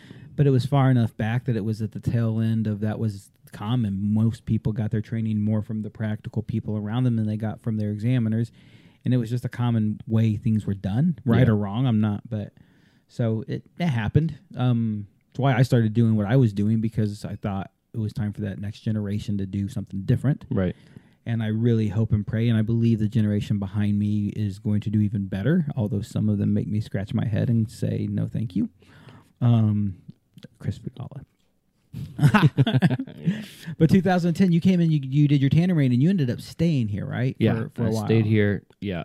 I stayed. Well, I left. I got my rating in 2010, and then I went and did the contract with the Air Force for the year of 2011, and then I came back in 2012. And I stayed until 2014, whenever I went full-time with iFly and did the rounds with them, and then came back. At some point, you worked then at Spaceland Dallas. Yep. I think you worked part-time at San Marcos, but you never really worked there much. So I worked at San Marcos before Spaceland owned it. Okay. So I was a packer for San Marcos in 2003 to 2005. Okay. And Phil and Deb owned it. And then the California guys came in and bought it from them and came in with a mentality of, I don't care what you have with these groups of people, we're bringing in our own people. So around that time, I got hospitalized for myocarditis. So I was just like, well, I'm just not going to go back and work there then. For what? Myocarditis, infection of the heart. So my heart. Basically, I was having a heart attack at 18. It was crazy. I was the youngest person on the hospital floor. Whenever I showed up, they were like, you're either on heavy amounts of cocaine or you're having a heart attack. And I was like, well, I definitely am not doing cocaine, so I must be having a heart attack. And they're like, you're 18, you're not having a heart attack. And I was like, well, I know I didn't do cocaine, so one of us is lying, and I know what I did. So It's on y'all, motherfucker. they rushed me to the... Man, you gotta tell me more about that. How does an 18-year-old? Yeah, so I don't really know how it happened. From their explanation of it, they said it was probably like a sinus infection that settled in the chest and then just infected my heart. Oh, and then your heart was sneezing because it had a and then- sinus infection. My heart was infected and not working, and so I started hallucinating, and I was in bed, and there was somebody standing in my doorway, and I'm like, hey, I need some water. Can you go get me some water? And they just stood there, and I was like, bro, I'm thirsty. I'm really not feeling good. I need some water. And then they left. And I was like, what a bitch. Why are you not going to give me no water? And then the next thing I know, my parents are coming in the room, and they're like, what's going on? And I was like, I just asked one of you guys to get me water. And they're like, no, you didn't ask any of us. We were in bed, and we just heard you moaning and making noises, so we came in here. And I was like, oh, well, there was somebody standing at my door, and I asked them for water, and they just walked away and didn't give me anything. Are you sure it wasn't an alien? There was nobody there, so I was talking to a shadow figure of something. I don't know what it was, but they didn't give me water. So whoever that shadow figure is can eat a dick. I'm just saying. And so the next morning, my parents take me to the hospital, and they're like, "Yeah, you're dying. You need to go to we need to put a camera in your heart, see what's going on." And nothing. What they didn't find anything besides. Yeah, just your heart's infected. We don't know what's going on. Here's some antibiotics for your heart attack. You'll be good to go. Here's some Coreg, and come to find out, Coreg causes memory loss. So luckily, I didn't take it like the doctor prescribed. What's Coreg? It was a pill to help with the heart stuff. I don't even remember. Memory loss. Took enough of it, I guess. Took it. You thought you didn't take the pill. Yeah, so something like that. I don't know. You got it. That's where the COVID started. Yeah, exactly. So yeah, and before that, was it before that or after that? Memory loss. Memory loss. Before that, I had appendectomy. My appendix ruptured. Didn't know it was ruptured, and it had been ruptured for like 3 days. Jesus, how does that feel? This is a worry of mine that I'm an idiot, and when my body hurts, I just go, "Yep, that's happening." Well, let's just keep going. So apparently, I don't agree with this because I feel like I'm a pansy when it comes to pain. But apparently, I have a high tolerance of pain because I went to the doctor. I was having stomach issues. So okay, to preface this, me and my friend decided to drink all the liquor out of my parents' liquor cabinet. Like we had their approval. But so we were like, let's wait. How old are you? This is like high school. I was probably 17, 18. Okay, going hard. So I'm like, let's empty it. Let's see if we can empty it. So we finish off most of what was in there, and it was not. It was a weird night, but yeah. So there are it's broken. It's pieces. It's fragments. I remember he was like, I need to go home, and I was like, you can't go home. You're getting me in trouble. You have to stay here. And he's like, no, I need to go home. And then he disappeared. And then I'm on the couch. My mom's giving me a sandwich, and I'm like, I don't want a sandwich. And she's like, you need to eat something. So I remember like holding the sandwich and looking up at the ceiling, and then I'm in the bathroom throwing up a sandwich in the tub, poking the sandwich down the drain with a screwdriver. Like, I don't know why. The toilet's right here. I don't know why I didn't throw up in the toilet, but I'm like in the tub throwing up, poking it down with the screwdriver. And I'm like, where's Daniel at? And my mom's like, he went home. And I was like, he can't go home. I'm going to get in trouble. His mom's going to get mad. So I ran to his apartment. Like, I remember leaving my apartment door and then arriving at his apartment door. Like, the gap between there, I don't remember. How long is that supposed to take? Maybe like 5 minutes of running. Okay. So this is from one side of an apartment complex to the other. So I show up knocking on the door, and he answers his door in his boxers. And I'm like, bro, where are your pants? And he's like, I don't know. I'm at home. And I was like, you got to come back to my house. You're going to get me in trouble with your mom. And he's like, but I'm already home. Why don't I just go to bed and she won't never know? And I was like, but I don't want to get in trouble. And he's like, but I'm already home, so I'll just go to bed and she won't know. And I was like, all right, whatever. So I leave his apartment, and then it blacks out, and I show up at my apartment again. Don't remember what happened between there. And then the next thing I know, I'm like in bed, just sleeping, and I wake up with a stomach ache. And I'm like, wow, that was a bad decision. I don't ever want to do that again. Stomach ache all day. Tell my parents, I'm like, I got a stomach ache. Something's going on. I don't feel right. And they're like, well, we'll make you an appointment tomorrow to go to the doctor and see what's going on. So wait the day, go to the doctor the next day. They do like the scan sonogram thing they had me drink some dye, and they're like, your appendix is ruptured. You need to go to the ER right now. And I was like, okay. So my parents drove me to the hospital, walk into the ER, and they're like, your appendix isn't ruptured. You wouldn't be walking around, so it's fine. Just sit down. So I sit in the ER lobby for like another 4 hours, just chilling. Like, my stomach really hurts. I feel like I'm going to die. And they're like, you're fine. Just shut up. And then so finally the doctor shows up, and they're like, so we're going to go in, make 3 little incisions, and it'll be fine. We'll go and suck your appendix out. It's not ruptured because you wouldn't be walking around. I was like, okay. I fall asleep on the operating table and then wake up in the recovery room with hoses and tubes hanging out of me. And I was like, what happened to 3 little incisions? What's going on? And the doctor's like, so... Don't file your malpractice suit just yet. It was a little worse than we thought. When we got in there with the camera, it had been ruptured. And so if you would have waited another 30 minutes to an hour, you would have died because it was already infecting everything. They had to like scrape out all the infection. It was brutal. So, man, what I got to know is what the fuck does it take in your house for Tom to take you to an ER? Death, almost. My son's having a heart attack and an appendix attack. My son's hallucinating. I should probably make him a doctor's appointment tomorrow. Yo, tomorrow morning, We'll get to Yeah. it. But we're going to stop by Walgreens first Great. because I got to pick up some Milky Ways. Yeah, we got to go to Whataburger for breakfast, and then The honey butter chicken biscuit. that's legit. I mean, it's like, Delicious. I'm not a big Whataburger fan. I like Whataburger. It's not bad. Yeah. But I'm not going to be like, oh, Whataburger. But the honey butter chicken biscuit, Whataburger. Yeah. I figured it out. Put honey on anything. Have you it's not had delicious. that? I've still never been to Whataburger. Not once. We still haven't done our Stuff Your Face pizza run. You want to? Pizza's delicious. I will never not turn down pizza. Yeah, yeah. Never turn. I will never turn down pizza. And end of September? Sure. End of September. Sure. Yeah. You have anything going on that's going to fuck that up? No. In October, I'm totally wrecked, but I'm good. I'm good in September. Well, you see, we're talking about September. Are you going to do a sacrifice September? Are you going to do a sober September? Are you going to do a sober October? What you got? What are you doing? October, I'm going to survive. I'm going to survive well and have a good time, but I'm not going to make any commitments to do anything sacrifice-wise. September, man, I haven't thought about it. I really haven't. As a matter of fact, it snuck up. What the fuck day is it? I'm going to Nationals September. I leave the 31st. Yeah, I saw you put some dates on the calendar. Yeah. I leave at like 7:30 in the morning on the 31st, and I get back on the 7th. Man, I guess I need to start fasting again as part of it. I need to start eating more responsibly, and for me, fasting is the discipline of it's actually instilling the discipline, not necessarily the diet. So when I get done fasting, I can eat reasonable time frames and reasonable paces. Because after I haven't fasted in a while, suddenly I eat from like the time I wake up to the time I go to bed, which I mean, it's a lot of fun. Yeah. So That sounds like my diet.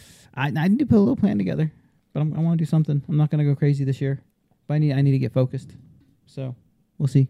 I'm going to focus on the foods that I'm eating. Make sure that I watch it as I eat it. Do you have a plan already? There you Are you go. doing something? Yeah, maybe. Maybe that doesn't sound like a maybe. That sounds like you do, and you're not talking. You're hiding it. What's the secret to be sexy, Nick Lott?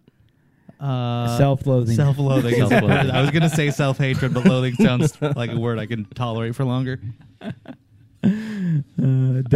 Dedication to working out. I don't every have the morning. dedication to be zero body fit. I like my 28% body fat. That's good, man. Looks, whatever you got going is looking good. Yeah. As long as you keep those thighs, I think that's the only thing thighs that matters. it's genetics. I do nothing for those. I don't lift. I don't do That's the anything. best kind of muscle, man. Well, I say I don't lift. I lift a lot of people out of an airplane. Yeah. Those are my squats. Those nice strong legs. Yeah. Kevin Craig wants to know what comps you're competing in at Nationals. Swoop Nationals. So I'm doing the basic distance, accuracy, and speed rounds. 3 jumps each, I believe. Yeah. And then I have to do a couple practice jumps when I get there. That's mandatory for the location. Where's which it I at? need them. Skydive Midwest, Hey-o. Wisconsin. So when you first said I have to, you were mocking it in the fact that, They require at least one practice jump on the pond. but yeah, you were mocking it because you want like 20. I need like 70 million because I got a brand new parachute and I got like 10 jumps on this brand new parachute and then I'm going to competition. How early are you going to be there? So I'll be there 2 days before the competition starts. I'm Like- there for the training days basically. Okay, and you're there for the both full 2 days? You show up the night before, or do you show up? I show up like midday on the first training day. Okay, so you have a then day and a half. I'll have the day and a half, yeah. So I'm going to try to do. My budget is 4 training jumps because I'm broke. But Can you make 6? I didn't ask about your budget. Can you make 6? Yeah, I mean, if I can pack fast enough. I don't know how many loads they'll be sending on those days, but But would that be good training still? I don't think think so. Yeah. Go Yeah. for 6. yeah. We'll make it work. We'll make it Okay. work.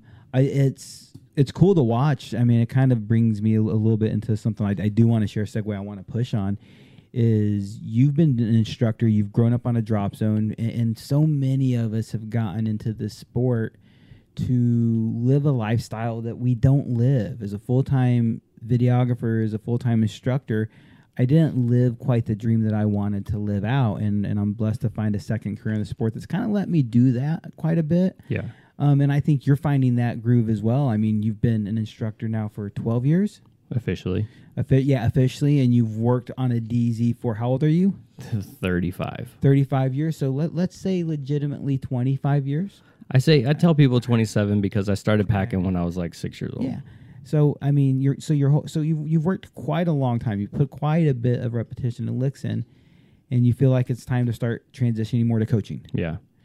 Dude, I'm super stoked. I'm super honored because you and I've talked about this a good bit, and we're going to work together. Gravity Lab. I think more people who listen to the show know that we're doing more than just the show. Yeah. Gravity Lab Free Fly coaching, or Gravity Lab Free Fly, is actually you two idiots. The other idiots sitting. Hi, how you Alex. doing, Alex? Thank you. We I got know each another other. name. Wait, do you know my parents' names? I don't actually know. I We'll talk don't. about that later. I don't. The most interesting man in the world, and I know you call Katie mommy, so that's where I'm going. Yeah. Or any kind of form of mom. But Yeah. anyway, Gravity Labs. Gravity Labs. Yeah. And then Labs also project. you're doing the canopy coaching as well with a company, Right. and it seems like things are starting to pick up and move. Yeah, I'm liking the direction it's going currently. I'm excited for it. Excited to get into the coaching more full time. Yeah. So I would be lying if I didn't say I wanted to talk a lot about your history, because I did want to hear the history, but I also thought it was a good setup because I want people to understand what we're trying to do and where we're trying to come from. Back to it, man. You're some of my roots for the company. You're where I cut some of our teeth. You're the very beginning. Yeah.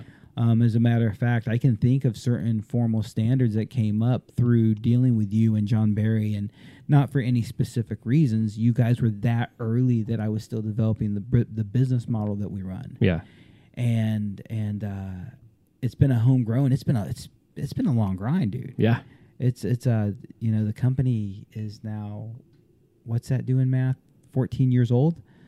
Yeah, I'll be 14 years old this October, and I've been examiner 17 years or something like that, or was. And it's taken my time to get here, and I'm super happy to be here. And you're doing the same thing. You're taking that slow evolution. You're taking that slow grind. And we're doing the same with the coaching. You know, I really would love to be able to promise somebody I could get coaching right away, but it's about building that base, building that foundation, and really working for the people. Yeah. I want to make a living, so I charge for my coaching. I really do. But ultimately, if you've ever got coaching from me under Canopy or anything else, you know I truly, legitimately am interested in sharing that learning experience. Yeah. It's just I enjoy sharing the knowledge, but as much as I want to do that for free, I can't afford to. So I gotta pay bills. So if you had your choice, what would you coach more, Canopy, Free Fall? I enjoy the free fly coaching. I enjoy free fall coaching a lot. I really enjoy canopy coaching, but I feel like the people that are wanting the level of canopy coaching that I enjoy teaching aren't there. They're and limited. It's hard to tell them that they're not there, because how do you tell somebody that they're not ready for certain information? It's really a difficult discussion to have, but at the same time, it's like, I want to teach you to keep you safe, but I don't want you doing the things I teach you because I don't want you to hurt yourself. So it's kind of a coin toss. I found over a lot of time, it took me a while to figure out how to say it, and it became more obvious after the fact. But, you've got 100 jumps and you tell me you want to swoop. I'm like, fuck yeah, dude, as long as we do it in a reasonable time frame.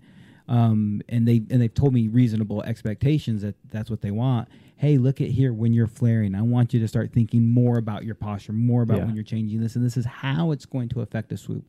When you're setting up your pattern, you're going to have to be this perfect in your pattern to get a good turn. Yeah. The hardest part about swooping is getting to the right place at the right altitude. Consistency. If you can get to that, the turn's not that hard compared to getting to the right place. Yeah. So it really became easy for me to feed them along the way, and then also take them further quicker. Yeah. I didn't get to work with this guy at a young pace, but a guy named Troy Fallon has done decent for himself. I don't know if you recognize his name. He's Sounds familiar. taken under Kurt's wing a good Okay. bit, or Kurt and Jeannie. He's done a lot of coaching with them. He came here with 400 jumps and goes, I want to do 270s on the pond. And they told me, get coaching from you, which I'm guessing somebody from the DZ said that, or whoever. And I asked the kid with 400 jumps, like, what have you done? Because in my mind, I'm like, you're a fucking idiot, bro. Blow chunks, man. Yeah. But like, yo, what do you know? And he gave me all great answers. He's been training with Kurt and Jeannie and Greg Windmiller and his concerns and his approaches. And I'm like, man, I like what I'm hearing. I'd like to see you do what you're doing for a couple days. So, it's your first day here. Why don't you just land up front where you should normally land? Just get used to the area, and then if you want to take some over by the pond, just so we can see your approaches in the area, let's talk. And immediately, I was like, I'll work with this dude. Yeah.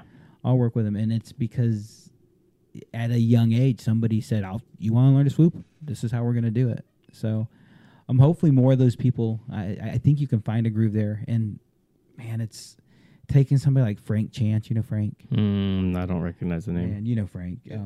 Taking somebody like him who was super interested in it from the beginning and actually using all those phases and steps. It was so much fun. Yeah. And also coaching him now is very easy. It's like land. I feel like a therapist. How does that make you feel? Yeah. And what do you think your response should be next time? Yep. And how will you accomplish that? What was the thought process leading up to this? Yeah. It's so fun to coach him because he's such a solid dude on it, man. Why? We've kind of already talked about why make the transition. It's more fun. It's what you want to do. But why do you enjoy free fly coaching more than anything else? It's just sharing the knowledge and being there for people's aha moments. It's kind of what brings that excitement and joy for me. It's like whenever somebody's working so hard on something and then you finally get them to click and they're like, and you can see that mid free fall. That's so much fun. So when you're looking for somebody, there's no blanket statement. You know, there are guys with 200 jumps in the sport and 1 year who I probably would trust to do tandems more than somebody with 10 years in the sport and 3,000 jumps. Yeah. Numbers don't define everything. Exactly.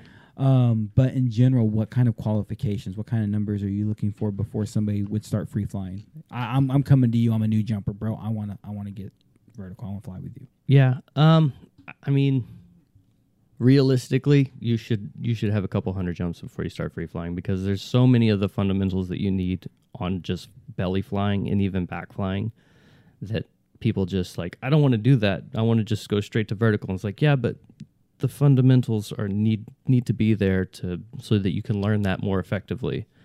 Especially back flying. So many people are like, I'm really good at belly. I just want to start sit flying. It's like, well, have you worked on your back flying at all? No. Why would I want to back fly? It's like, well, because when you don't do sit flying, you have to go to your back. You can't go to your belly because now you're killing your friends because you're slowing down too much.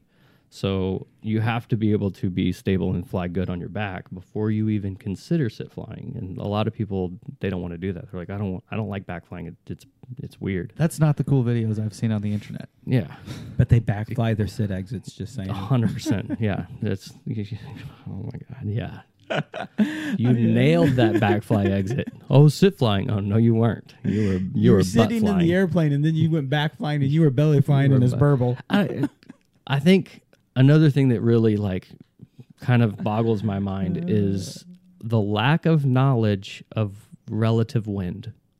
A lot of people don't understand the concept of relative wind and like when they're in the airplane, where's the wind coming from? Like it's coming horizontally, not vertically. So when you leave the airplane, they always want to go straight vertical. And it's like, well, that's you need to fly with the wind and then let it naturally arc.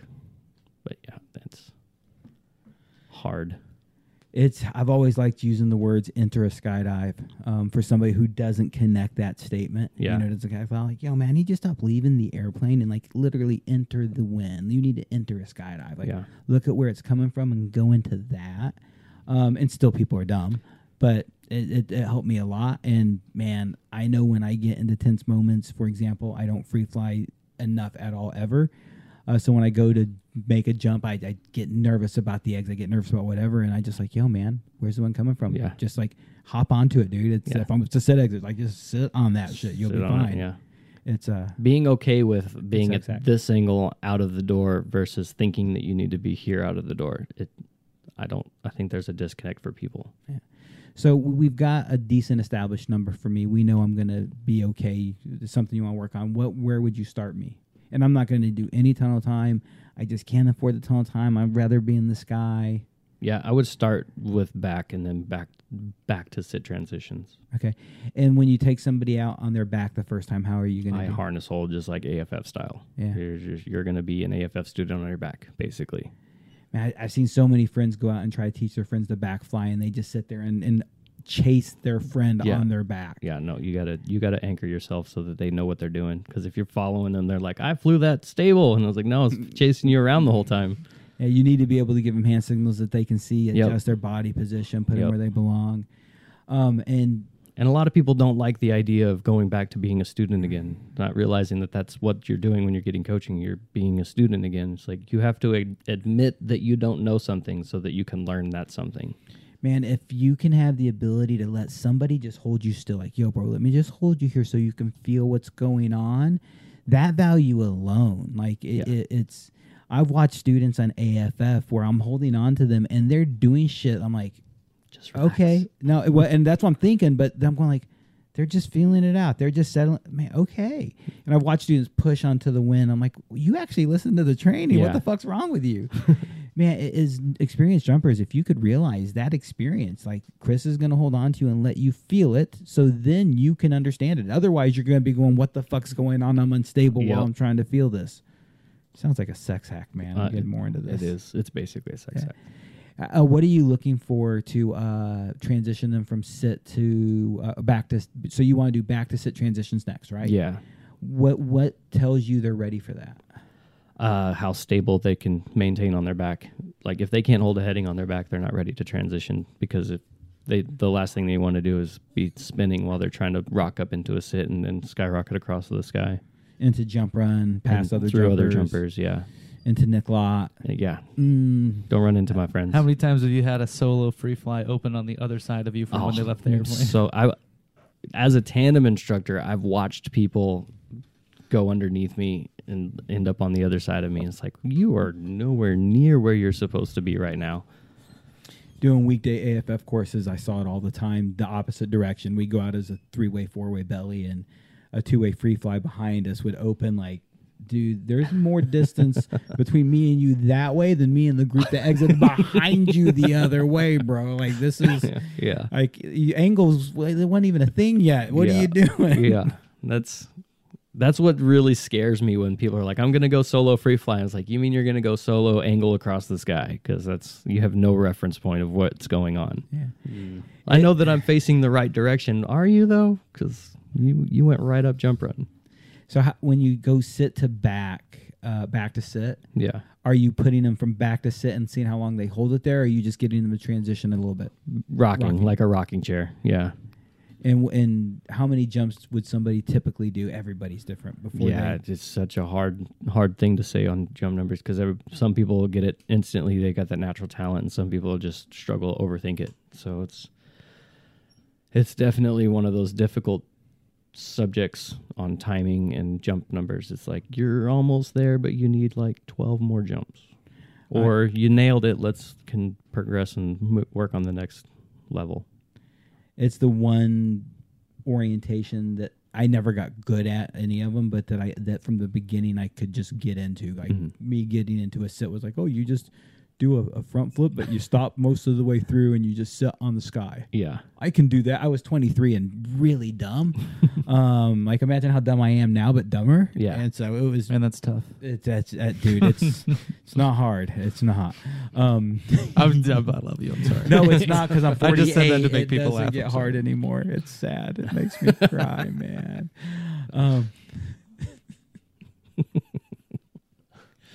Now I'm stuck on my limp weenie, and Limp I forgot weenies. it was yeah. Yeah, I mean, I had over 1,000 jumps before I started free flying, and I think like letting people know it's okay to have 900 belly jumps before you start working on. It's okay to be a good belly flyer. It's a lot of fun if you're doing it right. Like, there's a lot of belly jumps out there that are just like chaos, and I wouldn't go on them because I don't like wasting my money on those skydives. But a well organized belly skydive is, to me, almost more worth it than a semi-organized free fly skydive, because you can crank out points, you can build the formations. Even if it's a 1-point skydive, if it's well designed, it's so much more fun. It's a lot less scary. Yeah, Like a less successful belly jump is, man, you don't have people corking past you. You don't, the person that you lost on the exit. Yeah, They're going to they're be there. a lot closer than the person that got lost on the exit on the free fly jump. Yeah, It's like, man, I'm glad that we have kind of a similar thought about it of, when someone asks about free flying, my first question is, well, what's the biggest successful belly jump you've been on? And when they say, oh, I did a 3-way once, it's like, okay, great. Let's do like 50 more of those. And when you can leave in the base, leave as a diver, leave as a floater, confidently get to your slot, fly your slot, break off, be aware of how many people are on the jump, and you have all of that as a skill and not just as it happened on one jump. Right. Then, man, yeah, let's talk about free flying. Let's start to translate this language that you now speak that is belly flying into something else. Those basic fundamentals all transfer over. And one of my least favorite comments is every skydive ends on my belly. It's like, yeah, don't be that guy. That's what they mean to say they have belly experience? Yeah. Yeah. Man, the ripping, like going on a belly jump with good belly flyers is a ton of fun. It's so much fun. Yeah. I enjoy it. I thoroughly enjoy it. They last forever. They feel like they last forever. I'm like, man, I'm still on this skydive. This is awesome. It's like 15 extra seconds of free fall, man. Take it. Yeah. Man, I want to, one of my goals jumping is I want to get with Valerie and 2 other people and go do some good 4-way. Yeah. It would be really fun to do some high-level 4-way, and I don't need anybody who's great. Like, awesome if, like, Arizona Airspeed wants to go turn points around us and make us look cool. That would be fun, too. Yeah. But just anybody who could fly at a reasonably high level. We're not going to be competitive. It would just be fun to crank points. Yeah. I've done some 4-way with some super high-level guys, and it was like, holy shit. If I knew this what belly flying was about, I might have been a belly flyer. Yeah. I hated 4-way until I found out there was a difference between just doing 4-ways and 4-way. Yeah. Man, it can be intense. It can be crazy. It's a lot of fun whenever you turn like 20 points on one skydive and you're just like nailing it. Yeah. It's tons of fun. Have you ever gone out on a serious 4-way jump and tried to crank some points out? Not with people who are of the caliber to really get after it. Like, I would love to let's take any team that's been competitive at all, a team that just knows each other and they fly well together, and switch out for any person on that team. I think that'd be a lot of fun, but I have not had the opportunity to do that. I grew up spoiled because I had like people like Larry Henderson, Kate Cooper, all those guys. I learned a lot from those big names, and it's just like my 5th jump was a 5-way. So it was awesome. It was like 2 tandems, 2 AFF style skydives, and then a 5-way. We turned like 6 points. It was amazing. That's very spoiled. That's awesome. 100% spoiled. But yeah. So for how many jumps? You said you had 1,000 jumps before you started free flying? I had just over 900 jumps, just under 1,000 jumps when I started like free flying. And this is before the wind tunnel was a thing. Yeah, the wind tunnel wasn't a thing. That I learned how to free fly 1 jump at a time, and out of a 182, so it was like 20 3/4 seconds. of a jump at a time. Yeah, it's like 15 to 20 seconds of free fall. So it was very difficult to learn. It was a slow process, but I stuck with it. Sit flying, I nailed sit flying real quick, like mediocre sit flying. I was probably moving around more than I should have been, but I could get it, and I understood the concept of it. But I struggled learning head down. I was probably 1,500 to 2,000 jumps before I like stuck a head down, and that was just I could fly head down, but I can't move. Don't move me because I will cork. Don't touch It's just like, that's me. I'm here. You guys fly around me. I want to look cool though, so just fly around me and make me look cool. Well, there are still Can people somebody like that make me today. One that I think of in particular. Were you flying like the old school way too? Like 100% delivering pizzas. I'm delivering yeah. these. I'm Lots of delivering drag, shit out of like these draggy pizzas. suit Slow, pizzas. just be as slow as you can go. Hell yeah. You needed it. You needed the extra free fall. So now True. it's like just Yeah. go fast, be fast. But back then it was like I need to fall slow so I have more time. Yeah, that's interesting. I never really thought about it in terms of time, but that makes a lot of sense, especially when you're jumping from those 182s. Yeah. When did that start to evolve for you? When you started flying in, shelf daffy or any non-pizza positions? When I started working for iFly. Yeah. Okay. Had to teach myself head down in the tunnel. There's walls. Was it hard to break that habit? It was very difficult to break the habit. Yeah. Yeah. It's just like this is what I know, and don't do that. You're taking up too much space. Yeah. I'm really glad this part of the conversation's come up because it's an even bigger reason to not go and free fly by yourself when the experienced people would tell you that you're ready to learn that stuff. Yeah. Is you're going to go find some super wrong, but what feels comfortable to you body position, Yep. and then you're gonna have to get a job as a tunnel instructor to fucking sort your life out. Yep. And you're going to develop so many bad habits, and bad habits are so hard to break because you revert back to what you think you know, and what we often think we know is wrong. It's terrible. It's garbage. So get a job as a tunnel instructor. That's what you're telling everybody. Yeah, but not at iFly. How did you come in at the tail end of when it was good? So I came in, yeah, it was still good whenever I started working there. We still got like good staff time. We could fly pretty much as we wanted, as long as we were writing it down and like logging it. Mm-hmm. And then shortly after is whenever everything started changing. They got new investors, and they were like treating it more as a ride than a business. And no more training. Yeah, training went out the window. I was like, you guys are stupid. You need training. Like, these guys are learning still, and you're wanting them to teach people, non-skydivers, just first-time flyers, how to fly, but you're not letting them learn themselves to be able to teach. And so, Carnies. oh my goodness, 100% carnies and high school carnies. It's like every person they were hiring was like right out of high school. I felt so old working there, and I wasn't even that old when I was working there. And it's like, man, how old are you? 18? You're just out of high school? You're a fucking asshole. Yeah, it seemed like they went from hiring almost exclusively skydivers that wanted to be there to fly to hiring So just what they told me and described to me was the reason they stopped hiring skydivers is because skydivers always wanted off the busy season because they wanted to go to the boogies.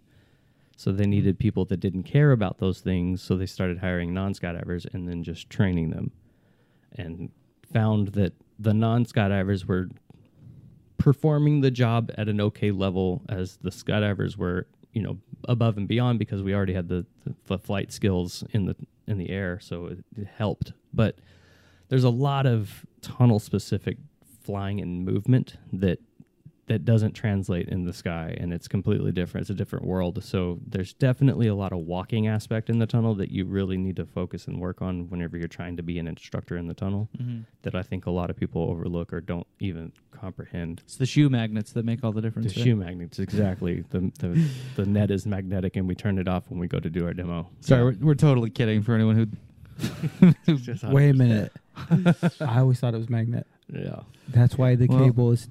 That's You're why as it's dumb as metal. the rest of them, then it's That's great. why the cable, the mesh is metal. You know what's so funny? Sitting at iFly and hearing these types of conversations from, first timers or Yeah. less, someone who's just there with a first timer, Yeah. who hasn't even flown, who's telling the person with What's them like they happening. fucking know anything. Yeah, I love it. Man, it's so hard for me to Just let it. Yeah, I just want to say, well, actually, sir, what's happening is he's presenting less of his body to the It's just wind. wind resistance. And then I go, what does it matter? It Because this doesn't. same conversation is happening at 50 different tunnels 100, between yeah. 100 other fucking idiots. And they know what they're talking about. Yeah, fine, let them do it. That's when you 100%. say, yo, do they have Go-Go Gadget shoes? If you watch, he clicks his heels just right when he walks out to disengage them. I've got little gnomes on the bottom of my shoe that hold on to the neck for me. That's nice. The Yeah. gnome upgrade. Hell yeah. They're my personal servants. I pay them, so it's not slavery. Your sister's like the size of a gnome. Basically, yeah. Yeah, she gets the left foot, I get the right foot. Yeah, exactly. That's how I've been building my tunnel time, dog. Yes. The bottom Chris Brewer shoes. Oh my God. I love it. What do you think would make you consider working for a wind tunnel again? Man, I would work for the tunnel if they didn't have the bureaucracy that they have going on right now. Like, if I got unlimited flight time like I used to, I would work at the tunnel again. I enjoyed it. Mm-hmm. I enjoyed it because I got to share the flight experience with all ages, and that was the coolest thing, is seeing a 3-year-old just shred in the tunnel. It's like, man, this kid has no idea that he's Sharing the dream of flight with everyone. yeah.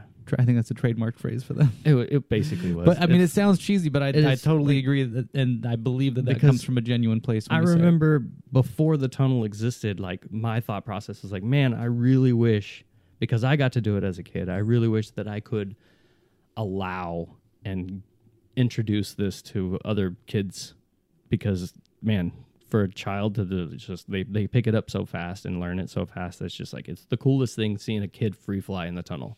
It's just because you don't see that in skydiving. You have to be 18, so it's all adults. Whenever you're seeing somebody like on video free flying, it's like, yeah, it's a grown ass man that learned how to do that. And then you see just 6-year-old shredding in the tunnel is just doing stupid stuff. Like I would never be able to do that because I'm not flexible enough. Every competition I've ever been to, every tunnel competition, the most entertaining thing for me to watch is kids freestyle. Yeah, because they just got this big dome on their head because the helmets are so big. It's just like Look like sperm it's flying around. insane how like talented some of these kids are. It's like, man, I wish I had that. I wish I had the tunnel to start when I was young. I've got the big head. I just don't have the talent. It's been really cool to watch a lot of these like younger tunnel girls who are getting into skydiving now as a regular sport. Yeah. Even some of the younger guys are also breaking through that loop, like Kyra Poe and what's Maya's name? Maya. Yeah. Watching where some of these kids are and what they're able to do in the sky, and I think it's going to be more interesting because I believe Maya might be getting into wingsuiting, and to watch somebody who has such extensive amount of time in flying, who's reached such a high level freestyle and just such a beautiful ability to fly, how does that transition into a completely different discipline work for her? I mean, you got the wingsuit tunnel now, so you get that training. Yeah, dude. Spoiled. Man, I really, I had a chance to visit the wingsuit tunnel recently, and I wasn't able to take the time to go, and I was super bummed. Rita's there. Rita works there. I've heard that the new wingsuit tunnel design will allow non-wingsuits to angle fly in them because it's so efficient and fast. That's what I've heard. No shit. That sounds so scary. That's what I've heard. And what happens the I moment would that you quit being an angle Man, flyer? I don't know, but how exciting would that be to fly angle in the tunnel? Because that's like everyone wants to do in the tunnel is I want to angle fly. So you can't. Yeah, you can. You just go have in to do it in a circles. circle. Yeah. you gotta get Well, dizzy. funny that we mentioned that. So Marlon, who was my lead instructor at the Woodlands, was learning to going through the program at the drop zone. So I was his instructor at the drop zone. He was my lead instructor at the tunnel, teaching me how to be a tunnel instructor, and I was teaching him how to be a skydiver. He got to his tracking skydive, and he was like, "Bro, how do I track?" And I was like, "Man, it's an outface carve in a straight line." And he was like, "What?" And I was like, "Do the outface carve body position, but go in a straight line." And he did, and dude left me behind. I was like, "I can't keep up with you. You're too tall for me. You're gone." He just understands to fly his body. Yeah, he was That's like, dope. "Oh, I can do that," and he went into that body position and just took off. And I was just like, "Cool, yeah, I'm right behind you." Great job. I'm back here. Yeah, just exactly. Hopefully, just pull your parachute because I'm not catching up to you. I like watching Ben Roan when he was here for Live Bigs or whatever it was. The Roan brothers they piss me off. Yeah, when they're so talented. They're like out there shredding amongst the most shreddy people with rigs the size of the jumper next to them. Yeah. Like they're wearing a tandem rig for their fucking Live Bigs sequentials. Yeah. They all solved that problem by downsizing too quickly. Hey, you know what? I gotta look cool. Smaller container look Did better. they? Are you really making that accusation? I Yeah, a little bit. They're my friends. I can say it. I had no clue really, so I don't know. You know, I bet you they've done a lot more skydiving than I'm aware of. I probably can't. I'm sure. If you made me guess how many jumps Ben has, I have no idea. Yeah. But I've seen him land a parachute safely a number of times. Yeah. I have not, just because I've never seen him land. Yeah. So, Man, watching those guys fly though. I remember driving for some of their camps and when I was working at the Woodlands, and it's just like they're not moving, but they're going everywhere in the tunnel. I don't understand. nostril control. It's just pinkies, man. They were working those pinkies. You got jet through the flares. Yeah. Magnets. Farts. I'm sure they were farting themselves around the tunnel the whole time, just like. Oh, dude. Man, that's a good fake fart noise. Yeah, that was pretty You were good. saving that one. I was. Wait, who did you just That do was it me. again? Second one was me. Yeah, it was. Mine was so bad. That's Did you tight. hear it? So No, I it's just throat noises. the first sign I find in Europe in Sweden is That wasn't it. I'm such a child. I went to Vectorfest, and that is the first sign I see in Fart Sweden. layout. Nice. It's at the. It's Oh, that's I'm awesome. leaving the fucking rental car, and Oop Fart is way out. So I literally stopped at the exit of the I rental have to car, take a and I picture of had this. to find my phone. I'm like, oh god, thank God nobody's behind me. Oh, that's Whatever. awesome. You would have caused a fucking 100%. traffic jam for that Traffic photo. jam. That I'm a is- tourist. I don't care. I'm taking a photo of this. That's like my second picture in Europe. It's a picture of Oop Fart. Man, that's awesome. I'm an idiot. Well, that's that European culture. I'm glad you found it. Oh, dude, I did, man. I did. I found culture. I'm a cultured man, dude. Coaching, man. Sorry, my brain just I'm lost. Coaching, you're doing free fly coaching now. also doing tunnel camps. You have one coming up. Tunnel camps coming up. Yeah, I'm. My goal is to do 10 camps a year to tunnel. Fuck yeah. That's the goal. Is it going to happen? I don't know. A lot is going to ride on whether iFly gets off their ass and lets me start coaching in their corporate tunnels, which I'm working on really hard. I'm sending emails every week and bugging them. But for now, it's just El Paso. I guess I could do Colorado. The new Colorado tunnel is a franchise tunnel, but I don't know any of the people up there, so I'd have to work something out. I've heard really good things about El Paso as a tunnel. Yeah, I like it. It's the tunnel design that I prefer, just because it's single story and it's 14 foot. The glass is 100 feet tall, And the owner seems to be very friendly to outside coaching and coaches. Yeah, he's super excited about it, and that's their main business for the most part. They're only open Friday, Saturday, and Sunday for first timers. The rest of the week they're doing camps and courses, coaching camps. Have you been there yet, Nick? I have not been there. Yeah,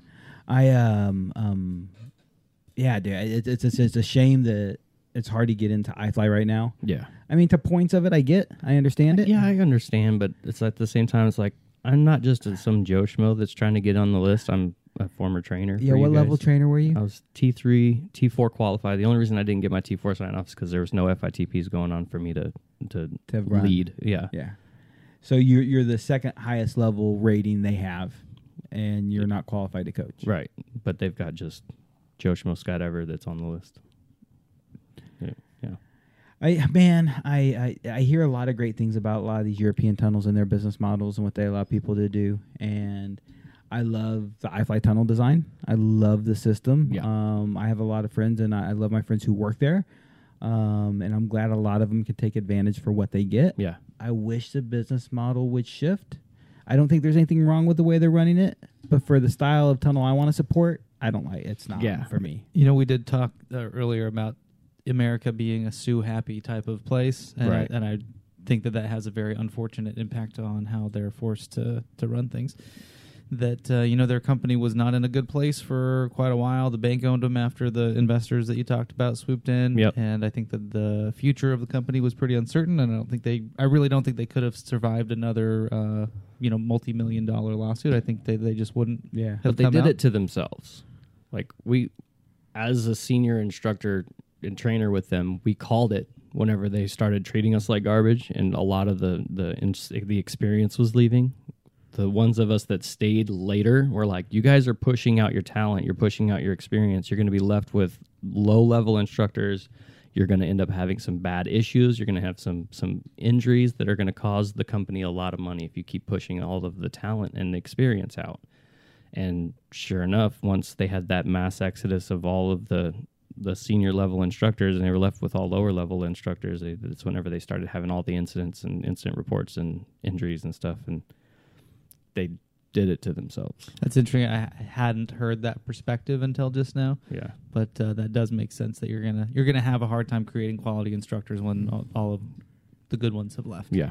And what you're saying is definitely very valid, and I'm pretty sure they're requiring any outside coaches to come with a level of insurance now. Liability insurance, yeah, it's like Yeah. $1 million policy or something like that. So, I mean, it's definitely, I can think of a few instances of outside coaches in iFlies, probably think of the same ones, where, like, man, how did that happen? How Yeah. did that person lose part of their face? Well, yeah, I mean, it's I know You why. know. I know how it happened. So I knows how it happened. it's Thank you. so the company decided to shift all their training, No, it's not. their instructors to prevention. We're going to prevent anything from happening, and they stopped teaching how to handle the situation once it happens.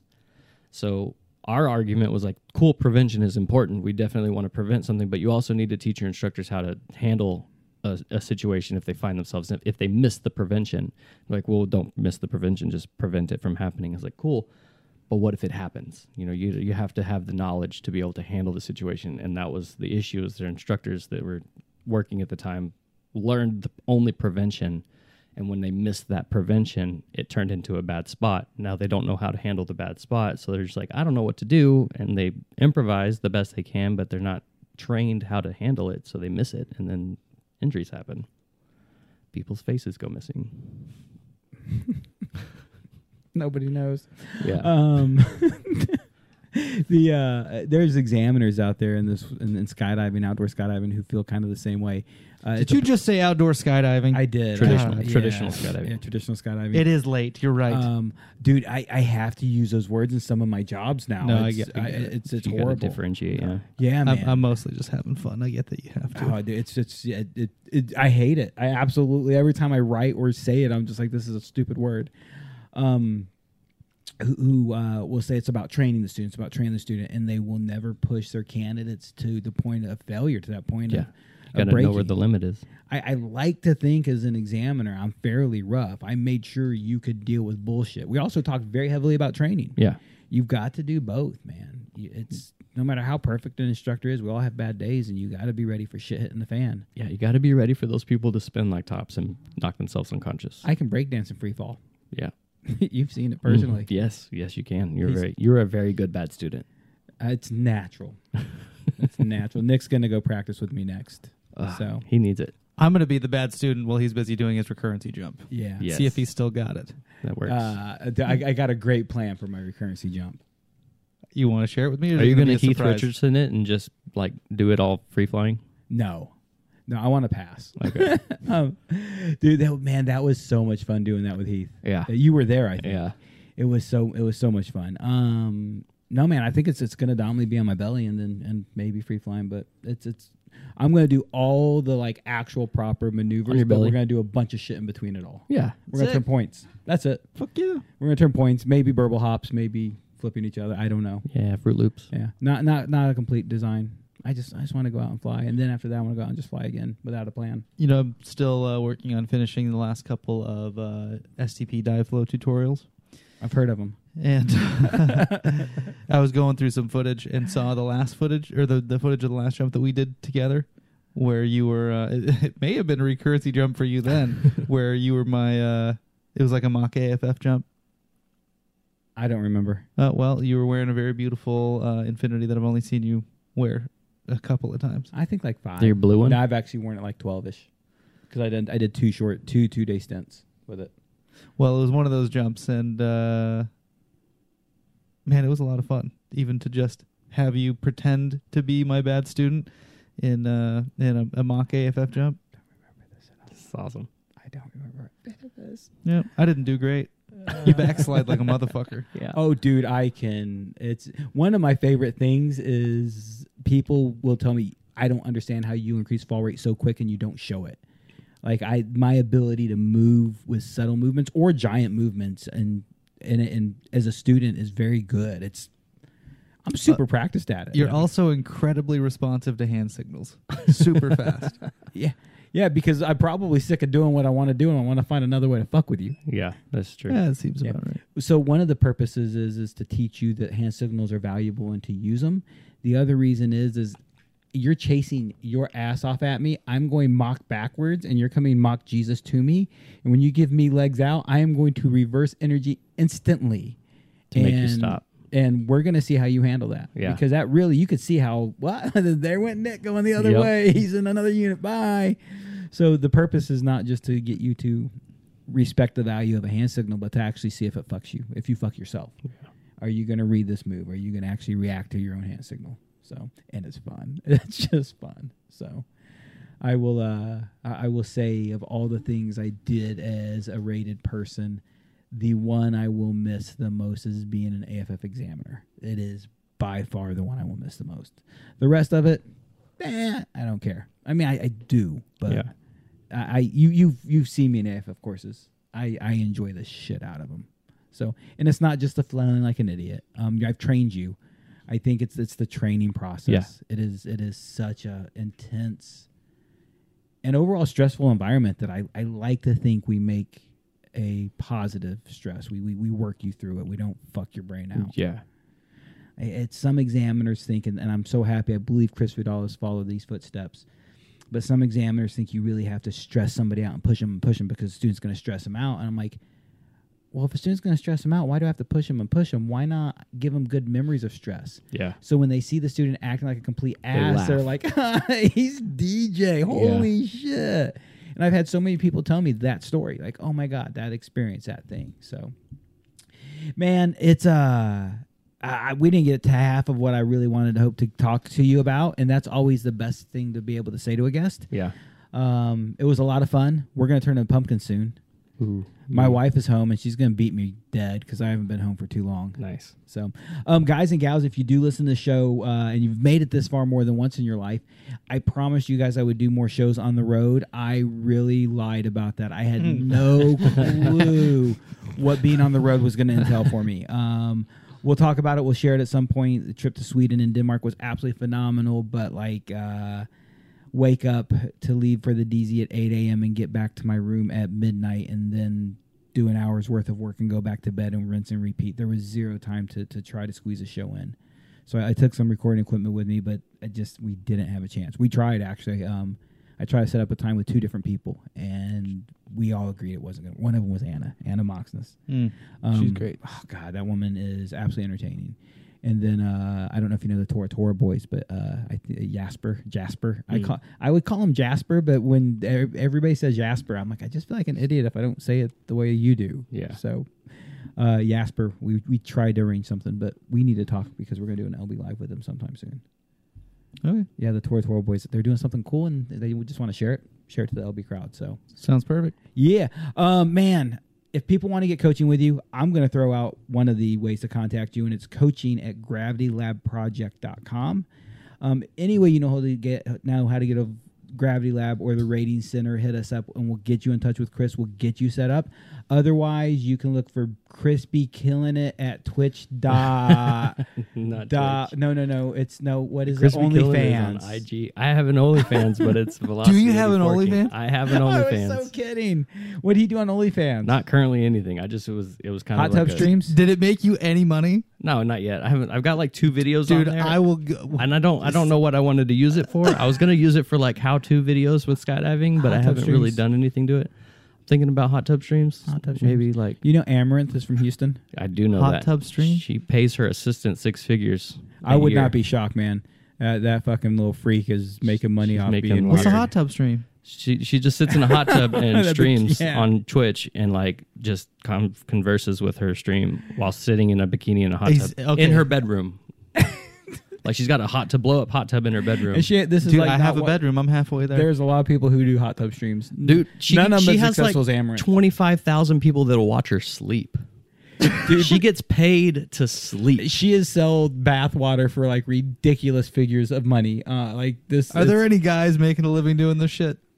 No, they're playing video I mean, games. Guys, most of the guy streamers are video games Yeah. or like chatting stuff, Music. or like reviews, like or watching other people's Reaction reviews and stuff like MBK. that. Man, I'm so close to pulling the trigger on a new computer, but we'll talk about that later. Yeah. Oh my God. Cool, man. How do they get a hold of you on Facebook, Instagram? Facebook, Christopher Brewer on Facebook. Instagram's Crispy Killing It. Man, if you don't know how, you know Ivy, you know any of Yeah, us, you can we'll find get me. you in touch I'm with sure him. you know me. We'll get you set up. Chris is offering coaching weekends. I'll tell you, weekends we're looking for groups to be coaching. I'll be honest, because we work together. Chris needs to still make a living, so him doing tandems on a Saturday can be lucrative. But really, our goal is to get him doing more and more coaching. So if you got 2 people who want to get together and get some coaching, it's a time of year that I think even one person would be very appealing. So Yeah. if you're interested, hit us up. Alex is doing the same thing. Alex is a bit behind where you're at. He's doing a little bit more of the weekday stuff. But man, in the next 2 to 3 years, watch out for these boys, because I think in a few years, you and DQ with the canopy stuff, and both of you with the free fall, free fly stuff. Take over the system. We're slow. It's like TRC, we're guys. gonna rig the system. We slowly grew. You never saw it coming. Yeah. You watched it grow. It was out of nowhere, right? Yep. Man, guys, just keep watching. These boys are gonna fucking crush it. Mr. P, That's it. get fucked. You Chris Brewer, all day. all day. Hit that funky music, white boy. Or is it hit that white boy funky music? I'm confused, whatever. man. It's all the same. But guys and gals, I do need to get the flyer out. I do need to get the brochure out. It is November. I forget the date, 15th, 12th, something like that. It is the first Saturday after time change. First Saturday after time change is the Gravity Lab Film Festival. I am throwing down, if there are 12 legitimate entries, we are the judge if they're legitimate entries or not. Sorry about that. We've always had at least 12, so it's not a high ante. I am throwing $500 to the winner on top of the other prizes we get. So $500. I'm throwing out a bounty. Bring your fucking videos. I don't believe you guys can do it. Fucking pussies. Full send. You bitch. All day. Peace out. Pussies. Percy's. 2 pussies. That's right.